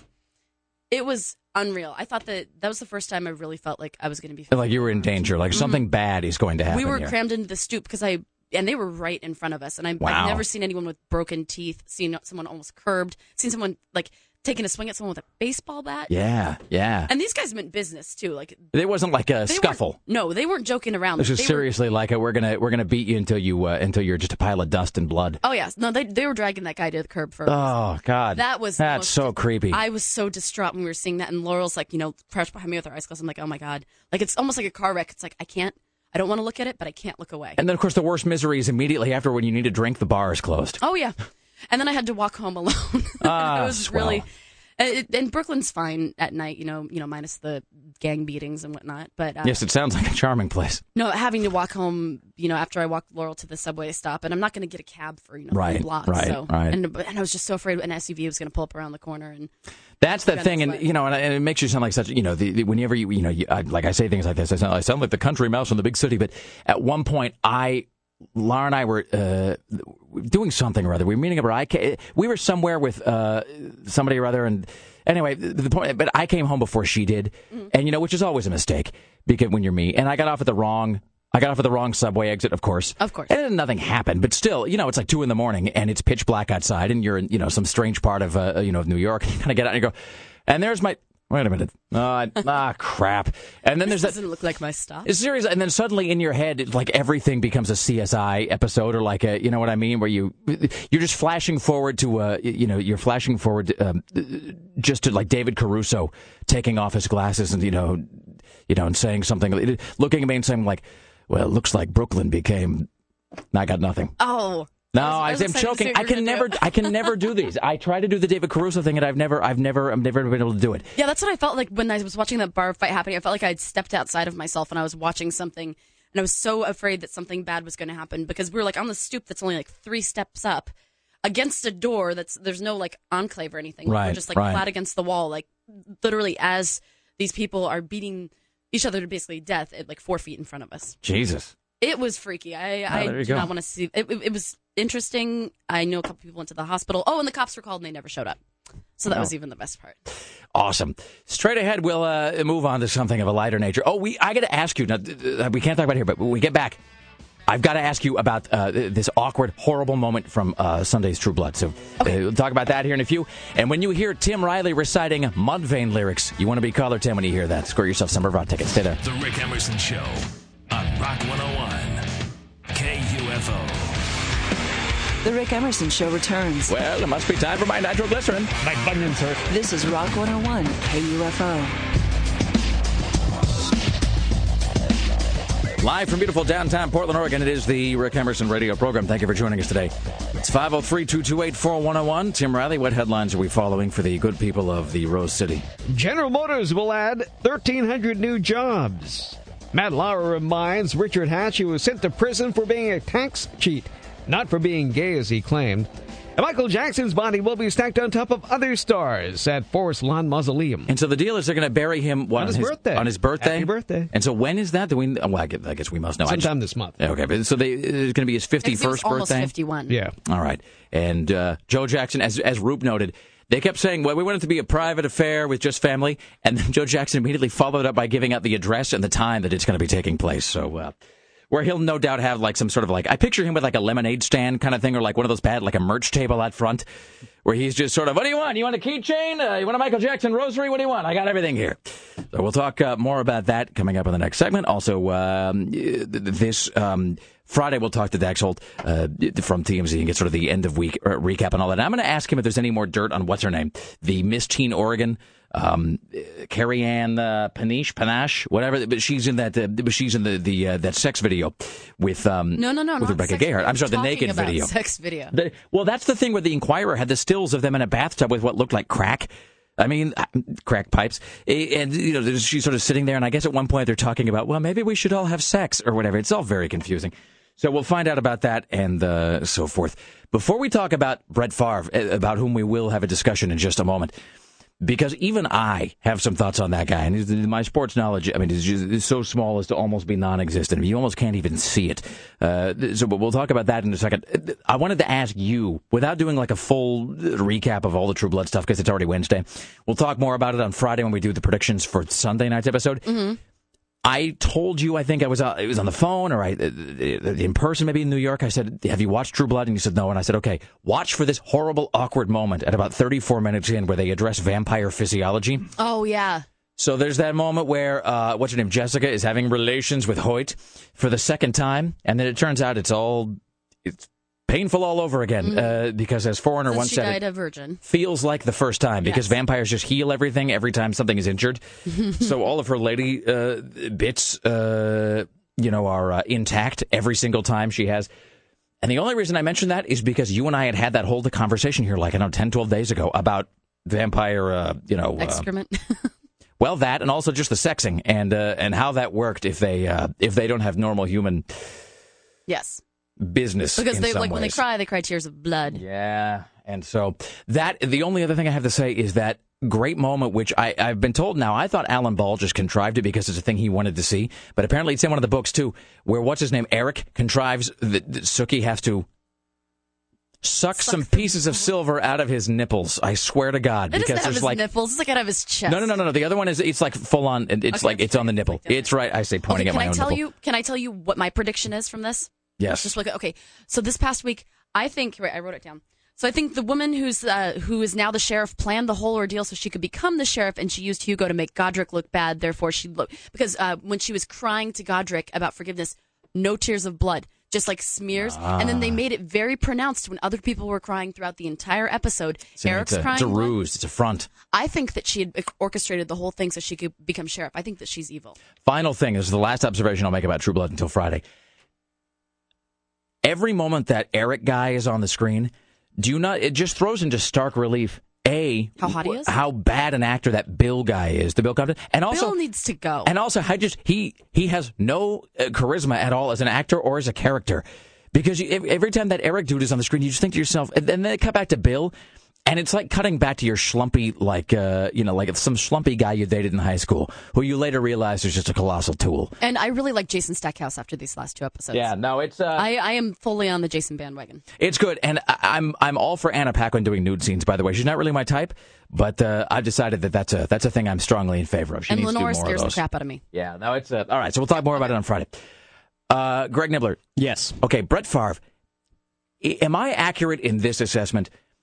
Is he just an attention whore who has figured out that the easiest way right now to get attention is to just publicly vacillate and just to sort of prevaricate back and forth about, I don't know, maybe I'll retire, maybe I won't, maybe I'll sign with somebody, maybe I shan't? I think that is pretty accurate because this is pretty much what he's done the last 2 seasons. The NFL offseason has been completely preoccupied with him saying, "Oh, I'm retiring," and then he the first time he retired, which was 2 years ago, did this he started blubbered crying, at the press conference. And, oh my God, I'm going to miss the game, blah blah blah, and then spent the next 3 months saying, "Well, maybe not. I could come back." I don't know. Is totally the complete jackass move to the guy who got his job, right? The guy who is the quarterback. Because then Favre's going, well, I don't know. Maybe you won't keep the job. Maybe it'll be me again. Well, and that's the thing. This other guy had been waiting for 3 years. I think it was 2 or 3 years waiting for his shot. And finally, Favre retires. So he gets, his shot. Everybody says, okay, we're behind you. And then Brett's like, well, maybe not. Maybe I might not be gone for good. Maybe you'll be 30 before you start. I don't know. And so finally he comes back and the Packers told him to screw off. And so he went to the Jets this last year. And then at the end of last season, retired again. Right. And now he's come back and did this whole thing again. So now the way he's doing it, I think he's still been so mad at the Packers. Right now he's signing with the Vikings, which are in the same division, bitter. They're arch rivals. The worst team he could possibly go to screw over the Packers. So this is a whole FU to the Packers. It's a giant FU to the Packers, yeah. So do you think, just as a sports fan, do you think he'll finish out the season and retire? Are we going to get a retirement a year from him? He signed a 2-year contract. So this time he said 2 years. He's getting $25 million too, and he's going to be 40 this year. And I have to say, I had no problem when Jordan came back. I was okay with that. See, I thought that was fine because he did it in a way that seemed kind of classy, and he really did seem. He's like, hey, I want to play again, and plus. And people say, well, Michael Jordan, aren't you going to tarnish your legacy? And he said something. He didn't. He's much more polite than this, but he said something to the effect of, I'm Michael Jordan. No, nothing's going to tarnish my legacy. Yeah. Whereas Brent Favre seems to be doing a pretty good job of just demolishing all the respect people had for him. Well, the thing is, he's not that good anymore either. That's the problem. It's like he's completely trashing his career. And he was a really good quarterback. He was one of the best. He could definitely be in the Hall of Fame. But now he'll just be the whining guy that Sarah remembers from Something About Mary. Yes. All right. Well done, Brent Favre. All right. Straight ahead, we'll have more news from Tim Riley, and coming up at 9, it smells like the 90s with our good friend Buzz. Should be listening for that. It's 503-228-4101. The Rick Emerson Show continues live from beautiful downtown Portland, Oregon. Don't go anywhere. This is the Rick Emerson Show on Rock 101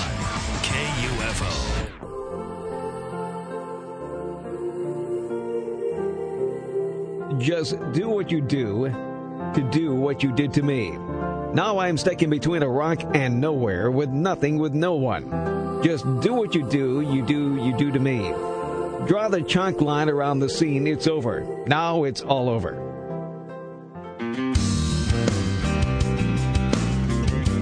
Live from beautiful downtown Portland, Oregon, it is the Rick Emerson radio program. Thank you for joining us today. It's 503-228-4101. Join us tomorrow when our guests will include Mr. Skin from MrSkin.com, and from the Willamette Week, Kelly Clark with another installment of Food Porn. Let's pay a final visit for today to the news desk with your personal savior, Tim Riley. In the news with Tim Riley.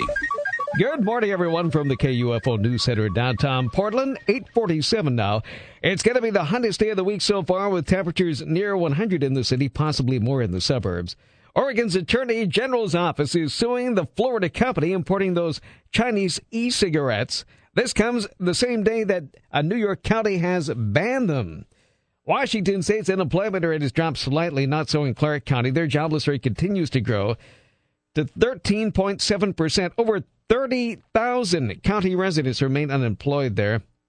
Perhaps that's why they had so many angry people showing up for Brian Baird's town meeting at the Clark County Amphitheater last night. He played it safe, saying he's not sure whether or not he'll support the health care bill, whatever that is. By the way, I wasn't watching any of that stuff because I was busy watching the Britney Spears thing from Letterman. So that's this morning. I was like recapping all the TV that I missed last night because I went to bed pretty early, but I got up and so Britney was on. Did anybody else watch it, or am I the only one? Well, I have it here. I watched it on the internet. Did you? And so we have the audio from it. What did you think? What did you think about the way she looked? Because Britney Spears was on Letterman, and she was there in a bikini, and she was counted in the top 10. So he'd say, ladies and gentlemen, number 8, and then they would cut to Britney Spears, and it was like how the world would be different if she was president or something, or like a Britney Spears presidency, which seems like a top 10 from like 7 years ago. It seems like something that time has passed. I just don't think she should have been wearing what she was wearing. Everybody kept talking about, no, it's her chance to show off her physique and to look really good. And I don't think she looked really good. I mean, she's not ugly, but I think she looked exactly how she has looked when blogs were making fun of her for being overweight. She looked, I don't want to say lumpy. It's not just that. But it was she just looked kind of stocky. And like oddly muscular in places. And really thick around the middle. That's exactly. And she has pointy knees. She looked like, you know what I'm talking about. Like she was thick. There wasn't any anything. But it was that. But it was like also, you know how Madonna has that weird muscularity thing going on. Madonna looks all like buffed out, but like in a sickly kind of way. Mm-hmm. Imagine like a somewhat heavier version of that. So you're right. Like thick is totally the word for it too. Because she did have like physique in the sense that she had built up some muscle, but it was also just over this kind of like tree trunk like thing going on. It was not good. And the bikini who's dressing her? Like, why is she wearing a bikini? Why? I don't know. It was the wrong look for her. So anyway, yeah, that's a fail. So all right, here's Tim Riley. Yeah. So this is what would happen if she was elected president. Number 3. Challenge U.S. to put nightclub on the moon by the end of the decade. Exactly. And she Challenge U.S. Number 2. Does she have a little bit of a trace of an accent there? Vice President Diddy. And the number one way the country would be different if Britney Spears were president.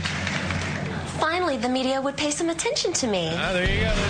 See, it's ironic because people pay attention to her a lot. See, she's famous. That clever Britney. So therefore it's all right. There you go. Snuff Watch. Here's your Snuff Watch for Wednesday on the Rick Emerson radio program.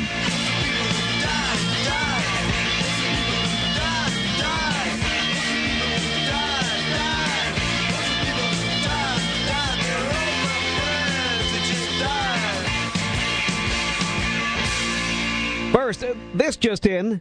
The creator of 60 Minutes, Don Hewitt, has died at the age of 86. Hewitt founded the CBS program in 1968. He has been honored at the second annual Lifetime Achievement Award by the National Academy of Television Arts and Sciences, and he's won numerous awards. He created 60 Minutes back in 1968 and remains like a top 10 program. Still, he was diagnosed with a small contained tumor. When Cronkite died a couple weeks ago, I heard it was John King on CNN doing a phone interview with Don Hewitt, and I wonder why it was over the phone. And then I heard him talking. He sounded sick. He didn't sound like he was very well at all, and so apparently, he was not. Then longtime political columnist Robert Novak, known for his conservative views, and being the first to publish Valerie Plane's name as a CIA agent, died at his home in Washington. He died of brain cancer. He got about the same time as Ted Kennedy did. Yep. So he hasn't been writing or working for the longest time. And he was 78 years old. All right, there you go. There's your double snuff watch.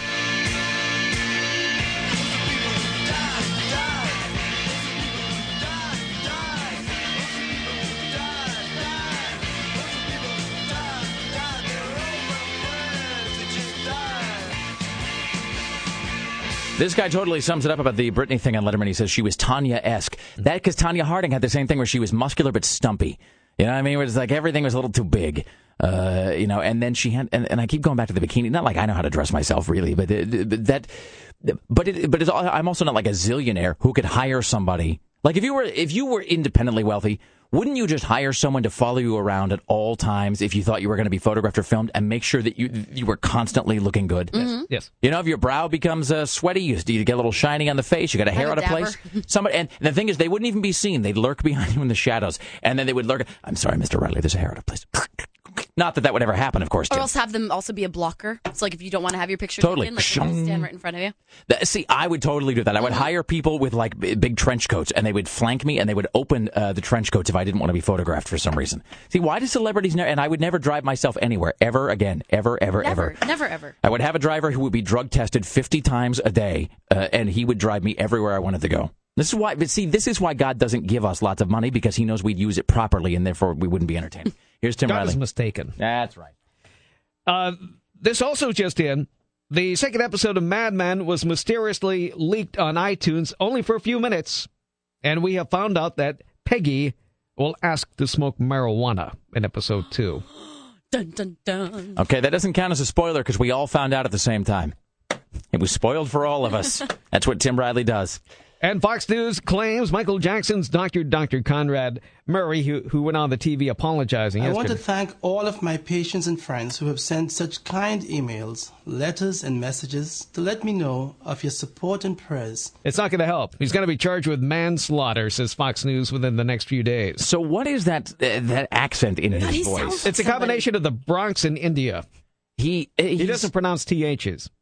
It almost sounds like... I want to thank all of my patients and friends who have sent such kind emails, letters, and messages to let me know of your support and prayers for me and my family. Because of all that is going on, I'm afraid to return phone calls or use my email. Therefore, I recorded this video to let all of you know that I have been receiving your messages. I have not been able to thank you personally, which, as you know, is not normal for me. Your messages give me strength and courage. Strength. And keep me going. Well, thanks. They mean the world to me. Okay. He sounds like somebody that I can picture from an Indiana Jones movie saying, like, Dr. Jones. I can't quite put my finger on it. He reminds me of somebody. There's some celebrity voice that I can't quite nail down there. So... we got to wrap this up, but so there's that. So they're thinking that guy's going to be charged with manslaughter. And then just to back on the Mad Men thing for a second. So Peggy will ask to smoke marijuana? Is that how it's phrased? Yes. Who would she ask, do you suppose? It doesn't say. Is it, okay, real quickly, do we think it's going to be an existing character, like the Beatnik, whatever his name is? I think it's the Beatnik dude who has... Have we seen the Beatnik? We didn't see him in the first episode, did we? We did, real briefly. Don't say yet. Please don't spoil anything. I don't think he has the beard, though. Okay. I think he's lost the beard. He might still have, but he doesn't look like a... I mean, he looks very, he's kempt. Because, they got the, because that British company bought it last season. So I think he's trying to look, good. I won't give anything else away. You're not finished with it. But I wonder if he has it because he has like the exotic friends and whatever, and he hangs out in the village. Didn't Don smoke marijuana last season with the first? Did he actually smoke it? I think he did with his hippie girlfriend. I thought he did, but the one that he would go to on a bed made of money. I have the address of that actual bar where he's sitting with the hippie who goes, "How do you sleep at night?" He says, "On a bed made of money." And I didn't get a chance to go, unfortunately. But I think Don Draper smoked marijuana. Or did he? I believe he did. I think he did. Yes, because he was at that party in the loft. Yes, he did. That's right. So you got to wonder records and stuff. So why is there such a big deal that Peggy does it? Although I guess she's a woman and she's very pure, and Don is, of course, and Don is sort of an anti-hero. He's villainous in some ways.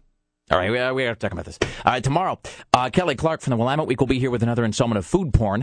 And we'll also talk to Mr. Skin from MrSkin.com, the online celebrity nudity database.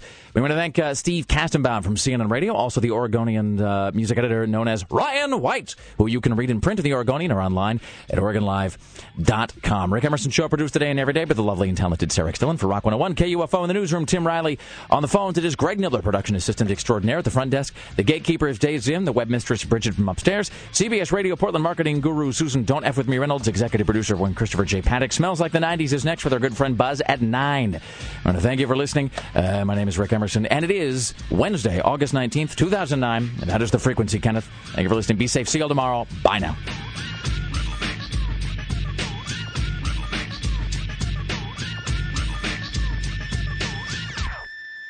I'm a hockey mom from Alaska. Attention broadcasters in the greater Portland area, your daily show prep is now concluded.